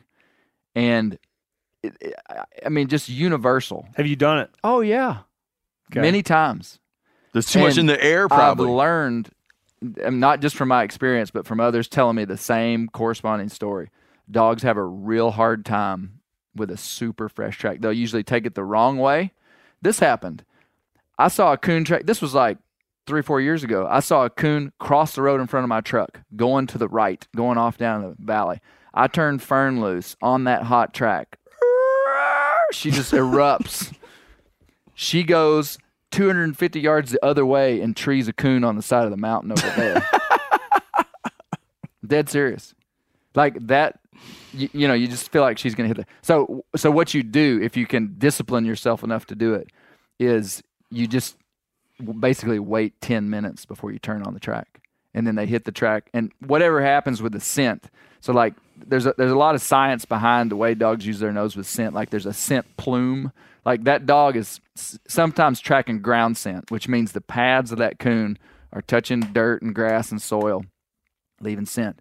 The primary way that they're trailing a hot track is from a scent plume. So as that coon or even you or me are walking through the air, microparticles are constantly falling off of our body. I mean, like skin particles, hair particles, particles from your shirt falling off, creating a scent plume. That's why a dog will run with his head up and not put his head right into a track. And so depending upon how hot, how fresh the scent is, and how good the conditions are everything. If it's cold, it's one way. If it's hot, it's another way. So there's just all these variables that come with the olfactory conditions that a dog can trail. So to go back to the sequence that I told Giannis and Steve. So to a coon hunter, like the objective is to get a coon. Like we're after a coon. There are better ways to get coons than with a dog. Like if we were just like, if Steve was like, Clay, I got to come to Arkansas and bring 10 coons home with me, I would have said, well, let's put out some dog-proof traps. You know, let's like, there's a more Coon efficient, there's a more efficient way to, so like the whole thing is about working with this dog. That's part of it. And so what happens when you're a coon hunter is if I took Rick Smith out, he might have, if he hadn't heard the spiel the first night, just been like, the dogs barked and then there was a coon. Like, big deal. My yard dog barks. Well, to a coon hunter, the nuance inside of those barks is like a book. It's like a story. And man, I mean, y'all, it was dark last night and I can't hear out of my right ear. And holy cow, you want to talk about a handicap. No doubt. No doubt. I'm sure everybody knows this, but when you hear a sound, your ears are making a calculation. It seems crazy, but this is when a sound hits your head. What are you laughing about? It's true. I know. It sounds insane. Your brain knows which of your ears the sound got to first. As fast as that is traveling. Yeah. In fact, that's why when you're underwater, you can't tell where it came from. Because it's traveling, 13 times faster or something like that? Look that up. My guess is 7 times faster. Look it up. When you're underwater and you hear like a whale way off, or you hear a boat motor, you feel like you're going to get run traveling faster than in air? Oh, yeah. So fast that your brain can't pick it. That's why when you hear 4 times fast. That's why when you hear an outboard, when you're diving underwater and you hear an outboard, it feels like it's going to hit you from some direction, but you can't tell what, or you feel like you're surrounded by whales when they're. That's what a whale sounds like. Kind of like coon now. Yeah. Kind of like a crow whistle. Yeah, that's why it's so disorienting. Your brain knows what ear that sound hit first, and it like through some calibrates direction. It's unbelievable. Yeah. Clay's got a bum ear. Every noise, Clay's like, where'd that come from? Where'd that come from? He cannot tell where it came from. So you could play a hell of a trick on you. Oh, you could for sure. I'm gonna start hiding out in the woods at night. Hey, do you want to know how I learned that I couldn't hear direction? When I was a kid, I'd be hunting with my dad, and he'd holler at me from, we'd split up to scout for deer, and he'd be like, Clay, and I'd be like, yeah, come over here. There's a buck rub. And I'd just take off going that way. And he'd holler, Clay! And I'd be like, yeah! yeah, and he's further away, and I'd take off after him, and I mean, it would just. So that's not like a result of blowing an ear out. When I was in the 9th grade, my ears started ringing after getting a .22 pistol and burning up about 2,000 rounds out of it. There you go. But I didn't shoot guns. If you're listening at home, kids, wear your ears. But I've been told. What's funny now is like day late, dollar short. Dude runs around all day with earplugs in now. Oh. I'm like, well You don't want to lose the other one. Hey, Steve, if you clapped your hands real hard by me, my bad ear that I can't hear out of will ring so loud I can't hardly hear people talk. Oh, okay. Like if you just went pop, like close to That's my good ear. to know too. Do that to him, Seth. Yeah, I mean, like so I really take care of my bad ear because that's the one that rings. So anyway, that's the one you're protecting. When you'll learn if you hunt with me very much, I always ask people to tell direction. I was doing it with y'all yesterday. Oh, you're not even ashamed of it. I was like, which direction? I say point where that dog is, and Steve would be like this way. Michael Lanier does it. Where I say point at those dogs because I hear them. See, because I got a good ear.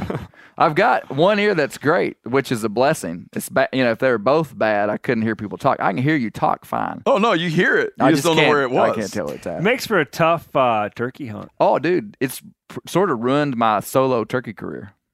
No doubt. I want to train my mule to key in on gobbles. I'm serious. I've thought about getting a gobble machine. Yeah. And then go feed the Have mule. Have a treat for Set it. a treat next to it. And then so when she hears a gobble on a spring morning, ears go up. I was a mule little points surprised its that the ears. mule that the mule I was riding squirrel hunting.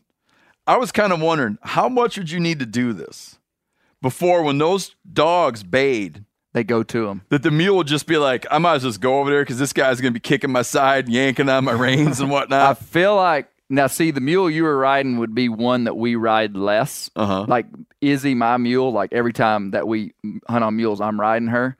And I'd be stretching to say that when she hears dog bark, she just starts going. I think it'll eventually happen. She tends to go the way they go. You should, every time you get a squirrel, Feed her. give that mule something to eat. That's a good idea. Just so she's like over there where those dogs are. There's a treat. Those dogs are baying. That's a great idea. Those dogs are baying by some grain. That's a good. That's solid. That That would is a work. good idea. It really would work. Yeah. Those mules would sell their soul for a handful of grain. Phil cut that out because I'm actually going to sell that idea to somebody. A book. He's going to make a book.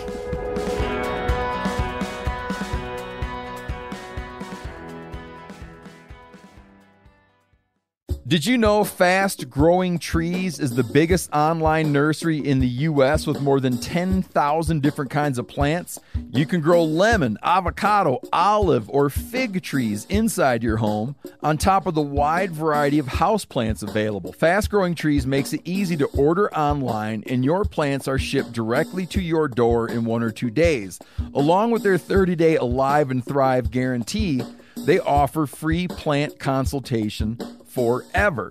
I've been shopping around on Fast Growing Trees, and I am fixing to get me a couple spruce trees for my yard. Right now, they have some of the best deals online, like up to half off on select plants. Our listeners get an additional 15% off their first purchase when using code MeatEater at checkout.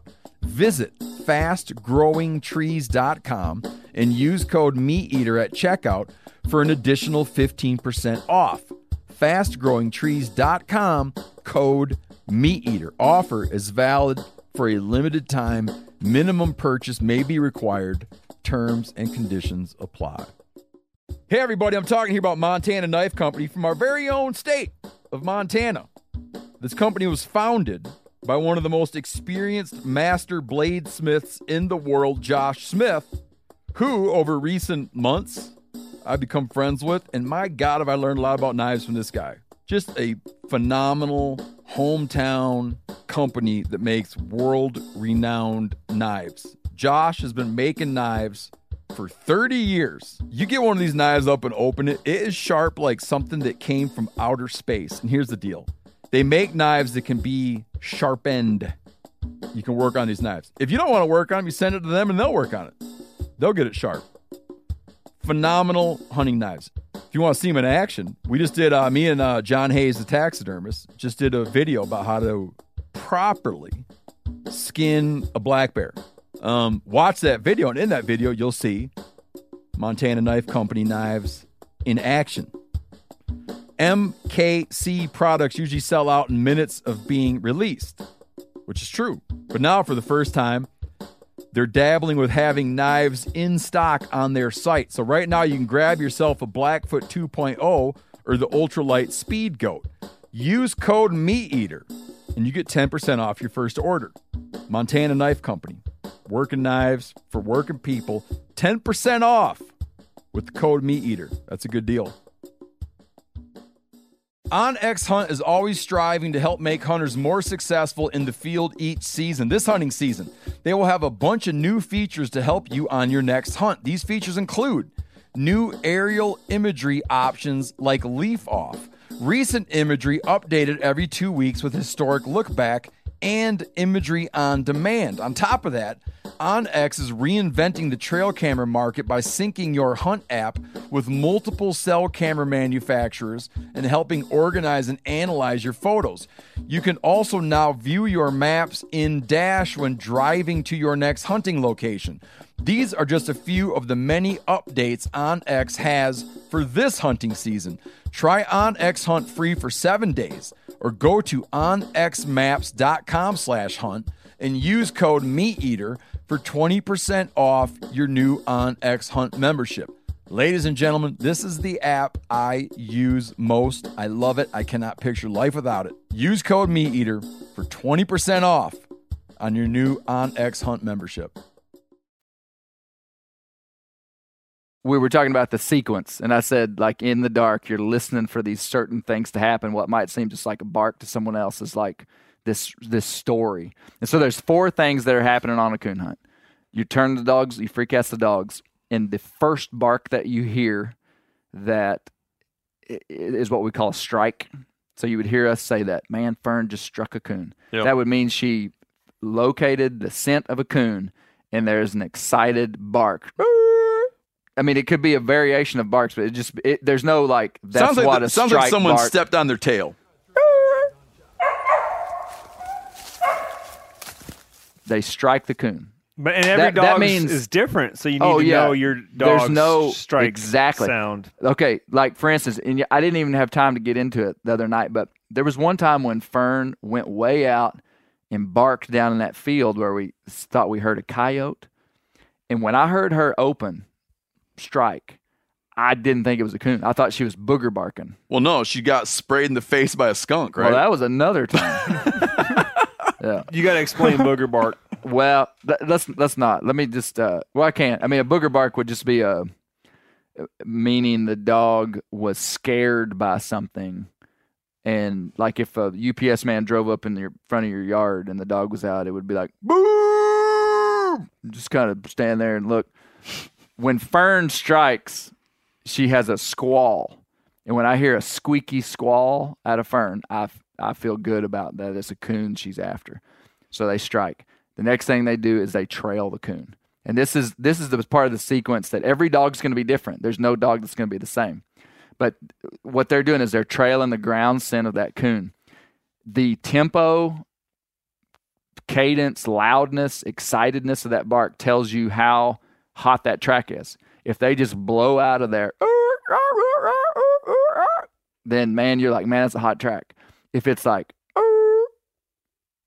we heard a lot of this week. You're just like, man, they're working it. And on a textbook track, the track would get hotter and hotter, but it's rarely textbook. So there's the trail sounds. When you're hunting an animal that climbs trees, you have and these dogs are tree dogs, which means they are bred to run game, and when that game runs up a tree, they stay there and bark, and that's a special thing because most hounds would be dogs that would just want to pursue game. So like running dogs, that's what we call a running dog. A running hound and a tree hound is different. A running hound, when he chases a coon and it goes up a tree, he goes, dang, this isn't any fun anymore. I'm going to go somewhere else and find another one to try to catch. A tree hound, when he gets to where he believes the animal left the earth and is standing up in a tree, he will stay there and bark. which is, think about this though, Rick Smith, this is an unnatural thing for an animal to do. Like in the wild, there's no replication of that thing because a tree hound has a human partner that will then come to the tree and harvest the animal. So like a wolf wouldn't be a tree hound. A wolf would run you up a tree and be like, I ain't getting that guy. I'm going to go catch it. You see what I'm saying? So it's this influence of human artificial selection and breeding that makes something really special. So like when I say that dog's a tree dog, like what I'm going to say about Mingus in a little bit. I got a question. Can all of the breeds of the hounds, can they all be tree dogs? Well, I mean, and all be running dogs? They're coon hounds. Like all the 6 breeds that I just those described to are you, all coon hounds, so they're all tree dogs. They're all tree hounds. Yeah. What's a hound that is not a tree hound? Well, there's lots of walkers that are running walkers, like guys that run deer, guys that run foxes, guys that run coyotes. Those are running dogs. So is a beagle?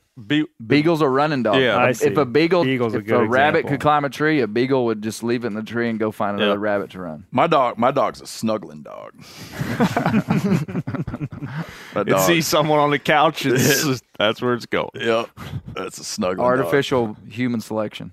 Our dog is such a snuggling dog that not enough we let the kids go into. We don't have like a living room with a TV area, and when the kids go into if it's like, oh yeah, we get sick of them, like you guys can go watch the show.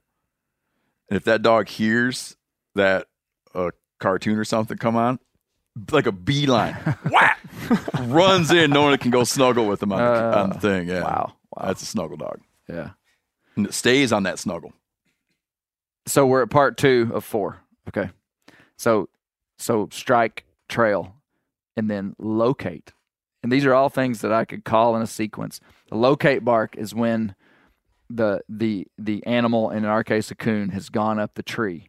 And it may seem like the dog would just trail footsteps right up to a tree and just start barking, but it's never the way it happens. Like y'all saw last night, like Fern trailed that coon, got to generally where she believed it was, but the scent trail was indistinct to which tree it was. I mean, she was checking every tree in a 50, 60 square yard area. She didn't know where it was. And she, during that time, will let out a series of elongated barks that indicate that she is no longer on the actual linear trail of that coon, and she's like doing circles. And every dog would be different. I know what Fern's locate bark sounds like. If you're a coon hunter, you'd say she's looking up, but she doesn't know where it's at. Looking up would mean the dog is trying to locate the coon in the tree, but it's not real clear. They almost always locate. And so you get excited when your dog locates. So the dog strikes, the dog trails, and then when she locates, you slap your buddy on the knee and you go, man, we're about to be looking at a coon. And then the fourth sequence is the dog begins to tree.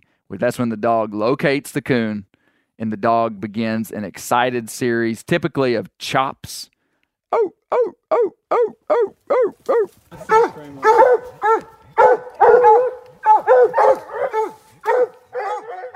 Not all dogs chop, some dogs bawl, but like 80% of these coonhounds that are in these breeds will chop on the tree. So it's like locate, ooh,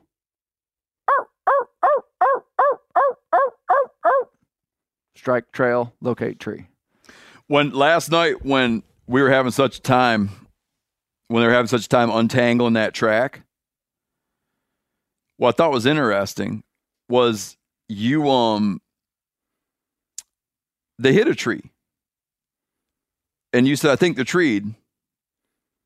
And we ran over there and I said, well, there it is. I could see it up in the tree.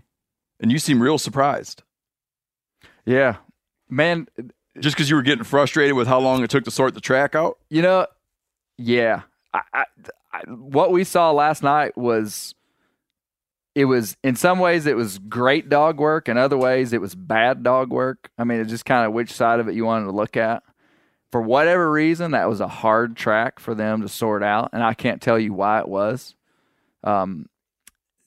They made a massive loss. So I should have never gone in there, Steve. I was just because that got them confused. No, well, it doesn't help them any. But like when I was looking at my Garmin and there's like 8 people looking over my shoulder, and we've been hunting for 4 nights and we hadn't even seen a coon yet, and this is so not a big deal. And now it's 1 o'clock in the morning on the fourth and night. I hear Fern locating, and I'm watching my Garmin, and I see her doing tight circles. I felt like she was treed, and I said, let's go to her.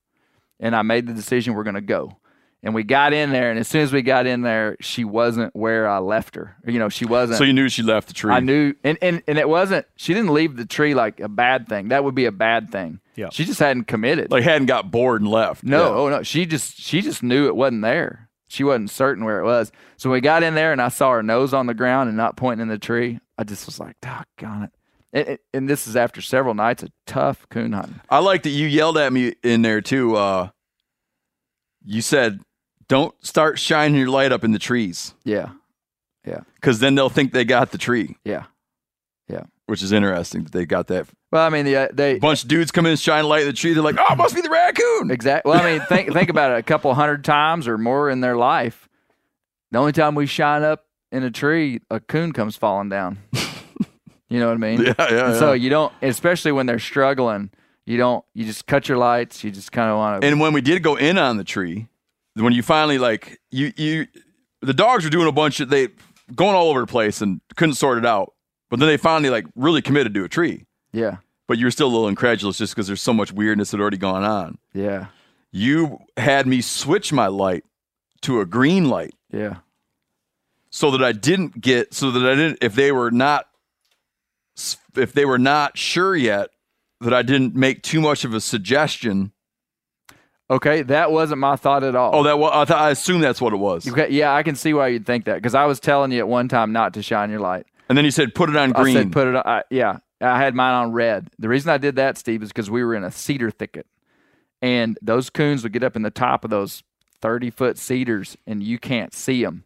You might if that walk coon up. was another 5-10 feet higher in that tree, it would have been hard to pick up. A coon. Oh, I would have. You saw how quick I found that thing. Steve in found that it tree. quick. You know what I saw? That tail. The ring on the tail. It was beautiful. Well, what I wanted that coon to do was look at it. He'll look at a red light and he won't look at a bright light. Oh, so that's what you were thinking. Because a lot of times you're looking at my eye shine. A lot of times you get one flicker of a coon eye right when you walk up. When you walk up, they're trying to figure out what's going on. They'll look at you and then they'll close their eyes and just hunker down. And if they're up in the top of a cedar tree that you can't see all of it, you might get one look at him. In a red light, they'll look at a red light or a green light.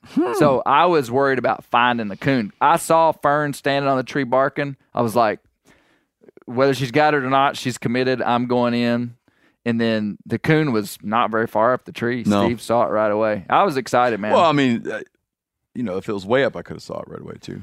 Clay, do you think the dogs getting sprayed by the skunk messed with them at all? Because that smells so strong. Chester said it. Somebody said it. I kind of doubt it did. And let me tell you why.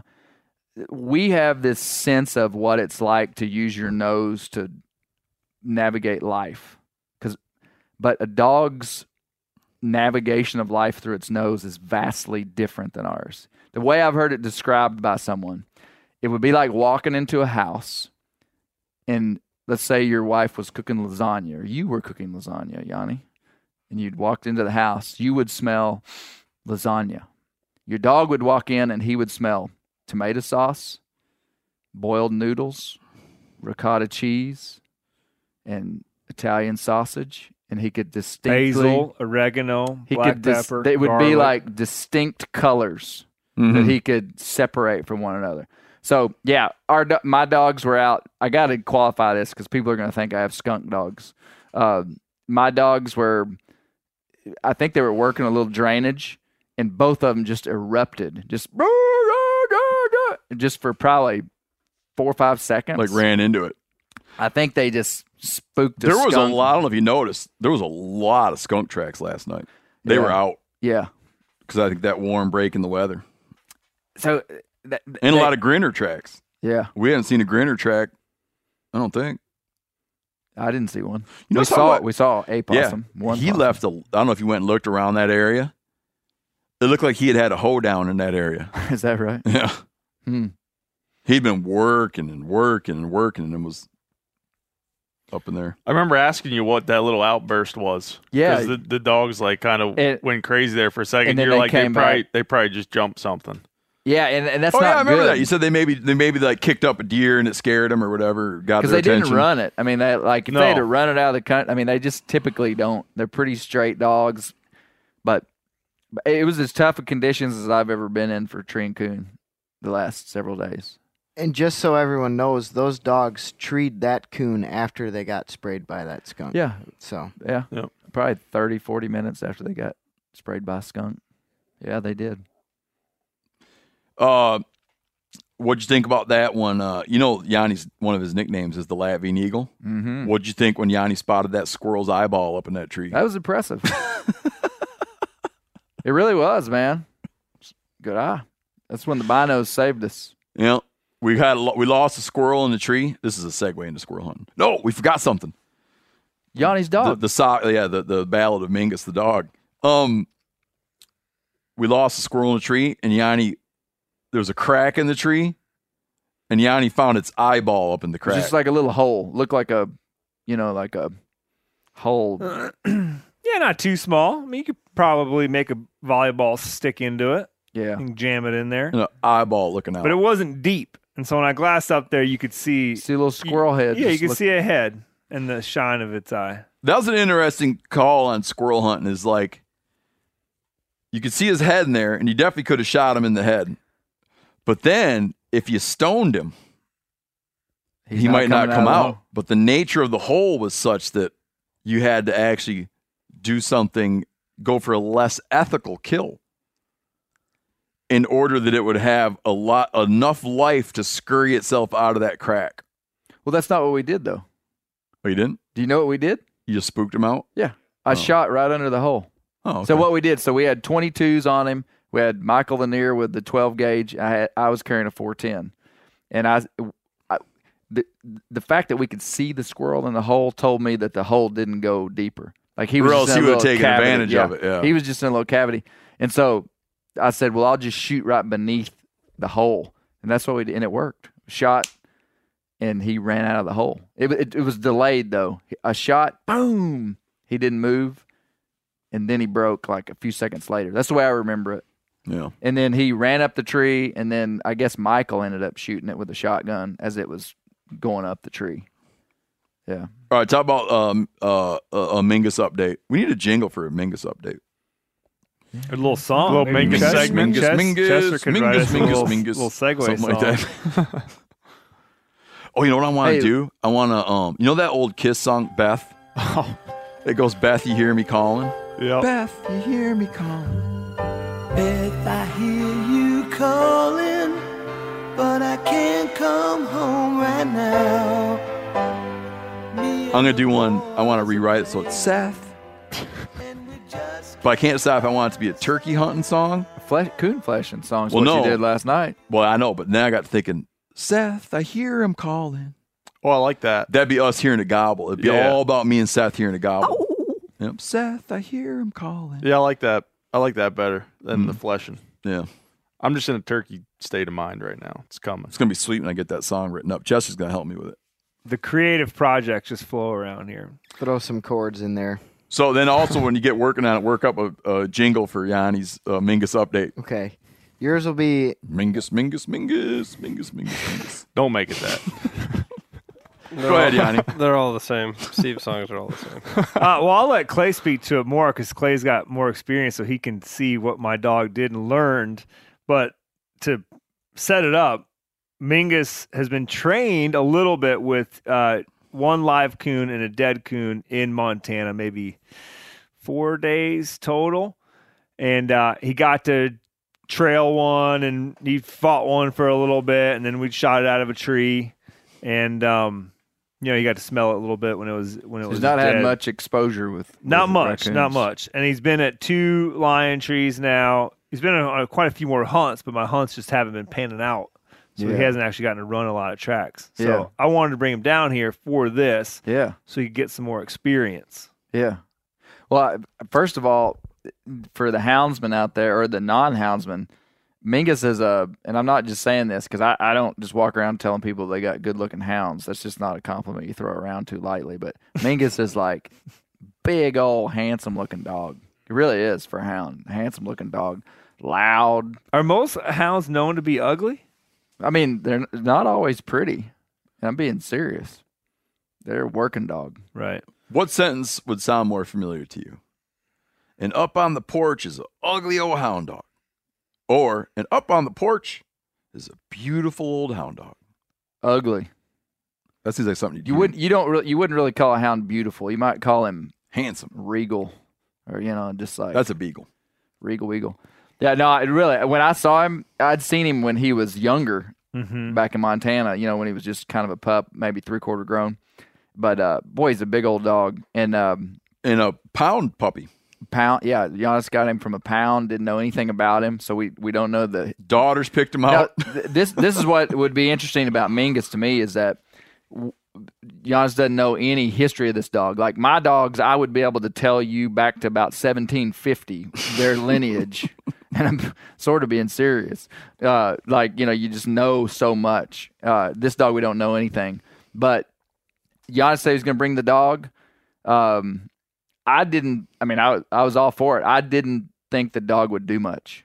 Not because he's a bad dog, just because he was coming to a new environment. He was going to be with new dogs. He was going to be in new territory, running something he's not familiar with. And he's a puppy. And he's a pup. How old is he? Probably over 15 a year. months, 16 months. Anything under 2 years old in a hunting dog would be kind of considered a young dog. Mm-hmm. And he might be out of the puppy stage. He might be into a young dog stage. Mm-hmm. They're pretty pliable until they're about 2.5 years old. You got a lot of room to train and such. But the dog, we cast the dogs with my dogs. And, he went hunting, which, number one, that's a good thing. He didn't just stay at our feet the whole time. Yeah, he'd go way the hell off looking around. That's one of the main things I'm looking for is just drive to go. Because my dog would go back in the truck. Yeah. Well, you kept making the joke of when you'd see a dog that was doing that. What's the joke? What's the line? I don't even remember. Oh, you're always saying like, "Oh, Mingus is just over there standing there thinking like, boy, I enjoy watching a good coon hunt." Yeah, Fern every now and then comes back and she'll hear Jed bark out there 400 yards and she'll just perk up and listen like she's so proud of him. She's just like man, she loves hearing a good coon race. And then so we cast the dog. And what I was most impressed with was the first night. My dogs went, I think, 800 yards, which is essentially half a mile, and treed solid. And we're going to the tree, and my dogs are not big dogs. These, in my plots, are not loud. Like, they're just average in a lot of things, which is not factors I'm that worried about. And we hear, like, the volume, and you said it too, Seth, the volume of noise coming from that tree, like, tripled. Oh, that's right. You guys could hear it from the truck. It would be like this. It would be like to. I mean, just like erupted. We thought they had turned around and came towards us. Yes, and essentially Mingus went to him and started treeing. Yeah, which to me, that's what I was impressed with is tree instinct. That he didn't see the animal. Just that he has the idea that you stand here, put your feet on the tree, chew on the bark, make a ruckus, and don't leave. You don't know how special that is, unless you're after a tree dog and you see all the ones that won't do that, even ones that are bred to do that don't do it very well. Well, and the reason I have some now understanding of why it is something, whether it's special or not, I don't know, but it wasn't but probably, I don't know, in December sometime, so 2-3 months ago. We're at a tree with 3 other dogs that are treeing, barking nuts, and there's a lion in the tree, and Mingus is walking around and wanting to play grab ass with the dogs and just kind of wagging his tail and like not putting 2 and 2 together at all. You know what I mean? Yeah, and I remember you saying you were trying to make him look up the tree and someone told you that don't work.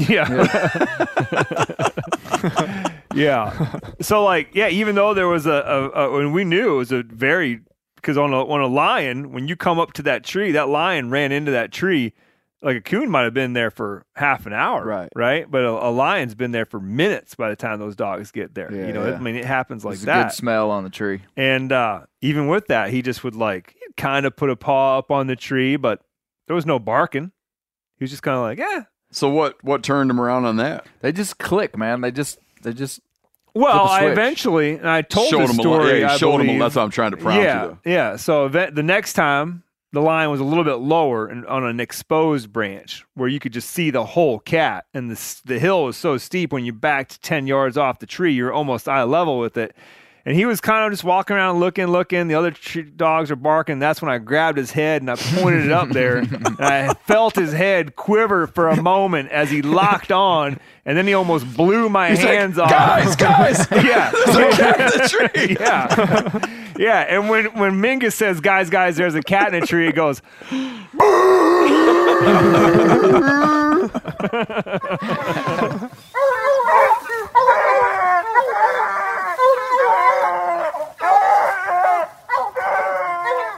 It's loud. Yeah. He's loud. He's loud. He is. Well, I was just impressed they did that.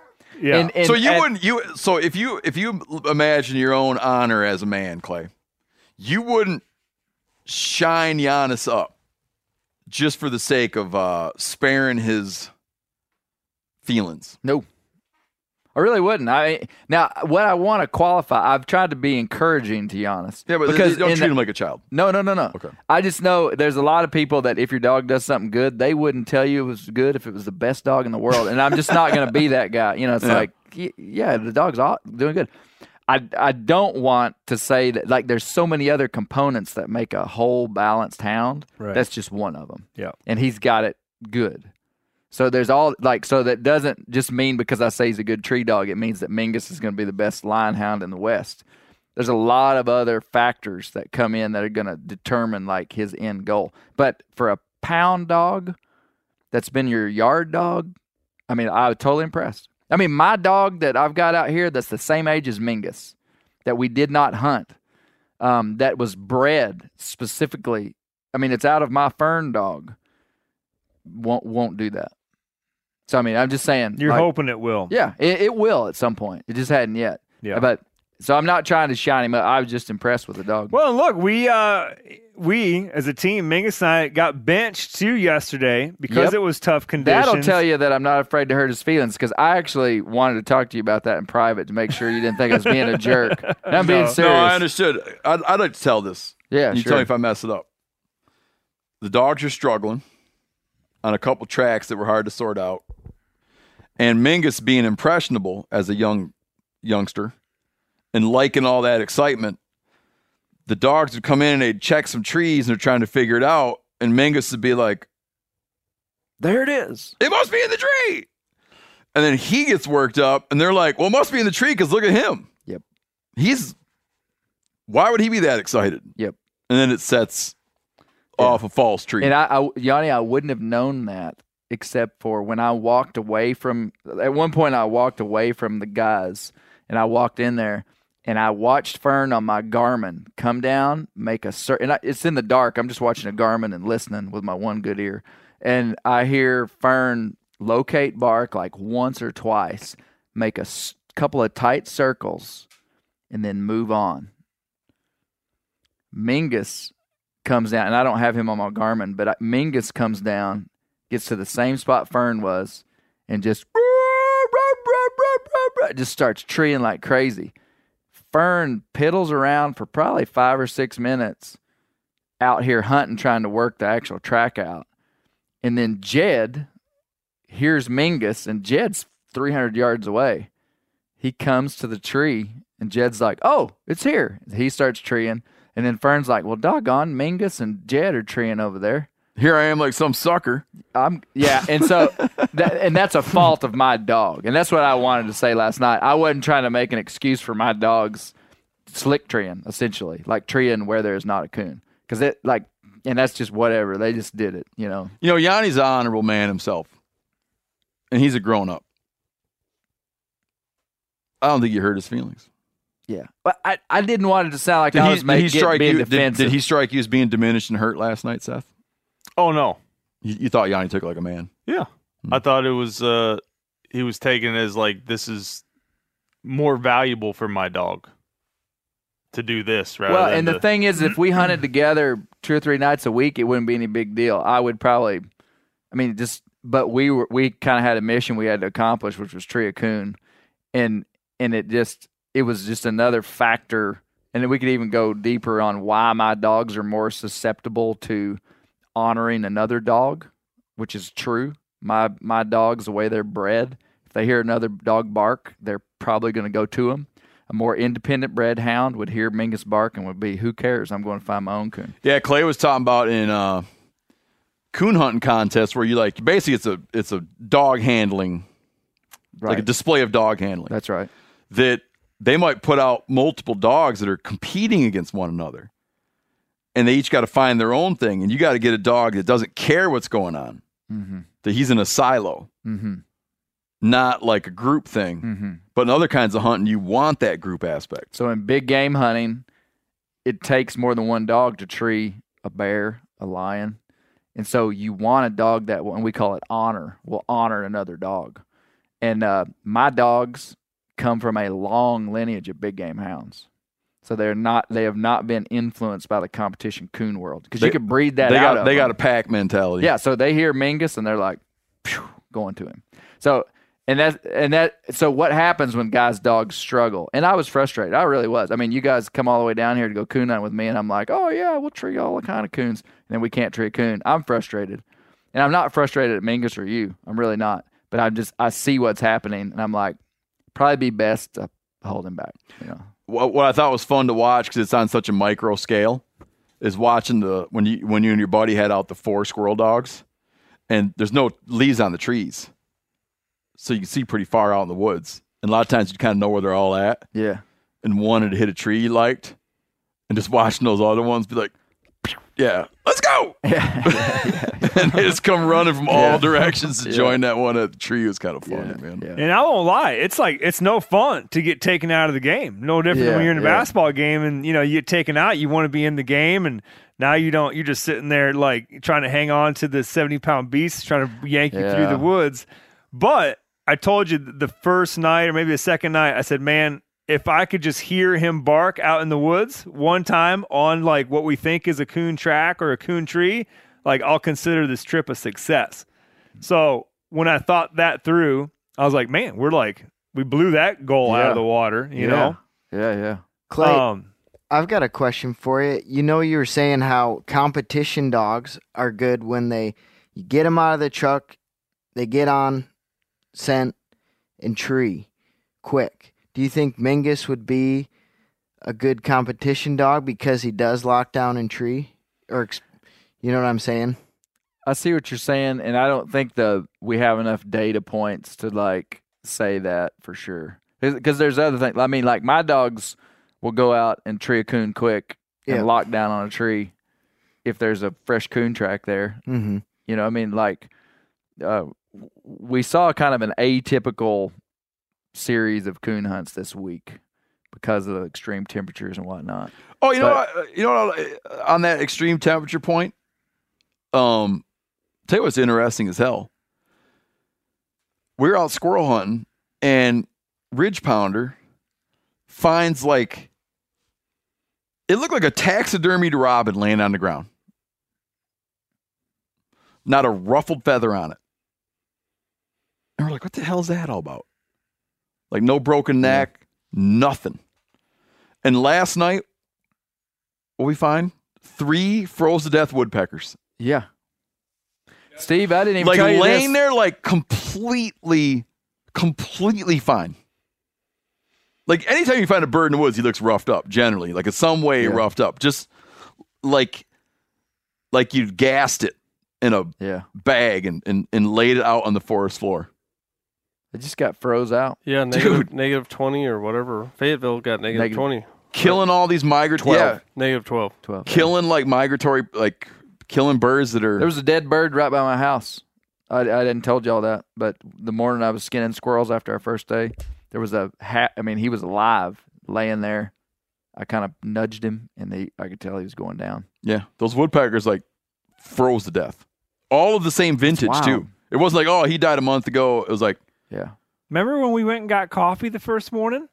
We park.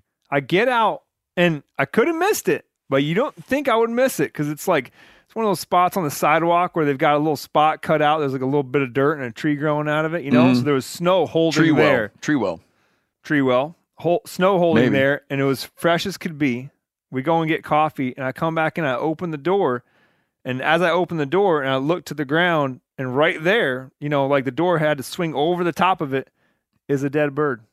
Clean looking. And I was like, Pretty probably clean. hit a window, but now Right? Mass event. Just think how many we may clean the woodpeckers out of this place. Or well, not just woodpeckers, but I bet a lot of birds died.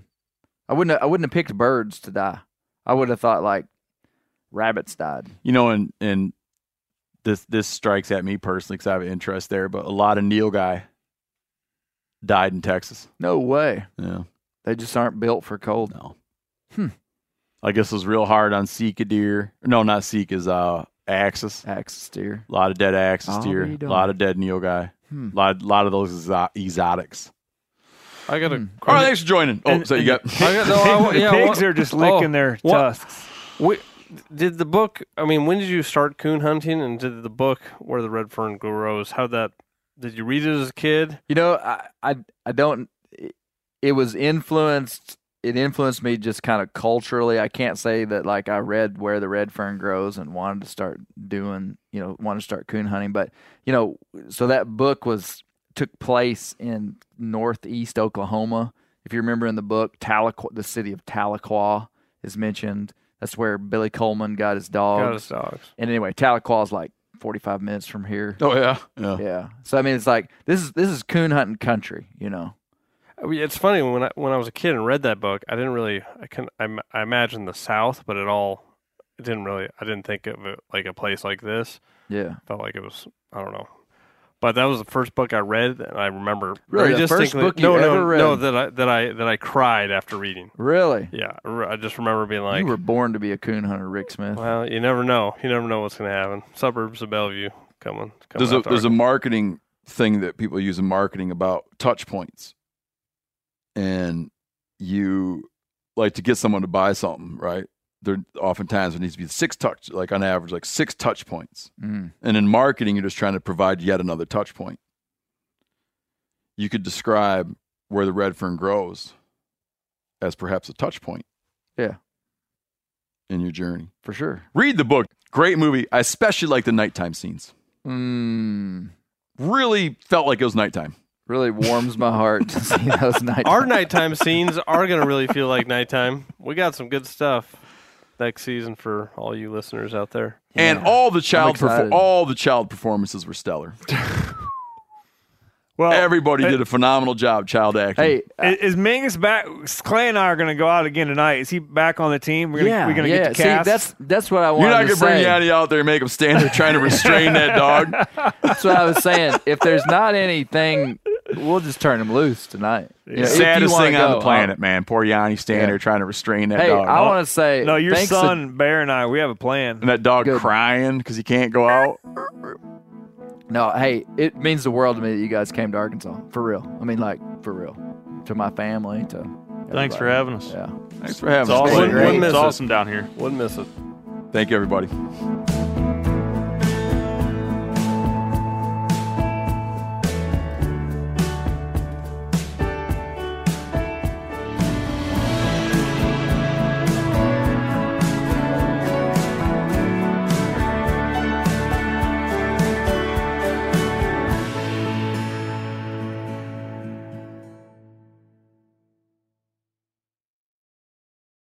Hey, you ever needed something for your home but don't have the cash or credit to pay for it? You can do that at Aaron's. Yep, you can rent to own appliances like washers, dryers, or refrigerators, furniture for your living room or bedroom, even tech. Plus, Aaron's has great brands like HP, Samsung, and Ashley. Life's always changing. Keep it, return it, upgrade it. Aaron's fits your life instead of the other way around. So check out your nearest Aaron's store or visit Aaron's.com to see what what I'm talking about. Approval isn't guaranteed and some restrictions apply. You got to see your local store for details. 2/3 of Americans are at risk of experiencing an electrical blackout. You could be one of them, sitting in the dark and cold for hours, for days, maybe even weeks. Are you ready to protect your family? You could be with the Patriot Power Solar Generator 2000X.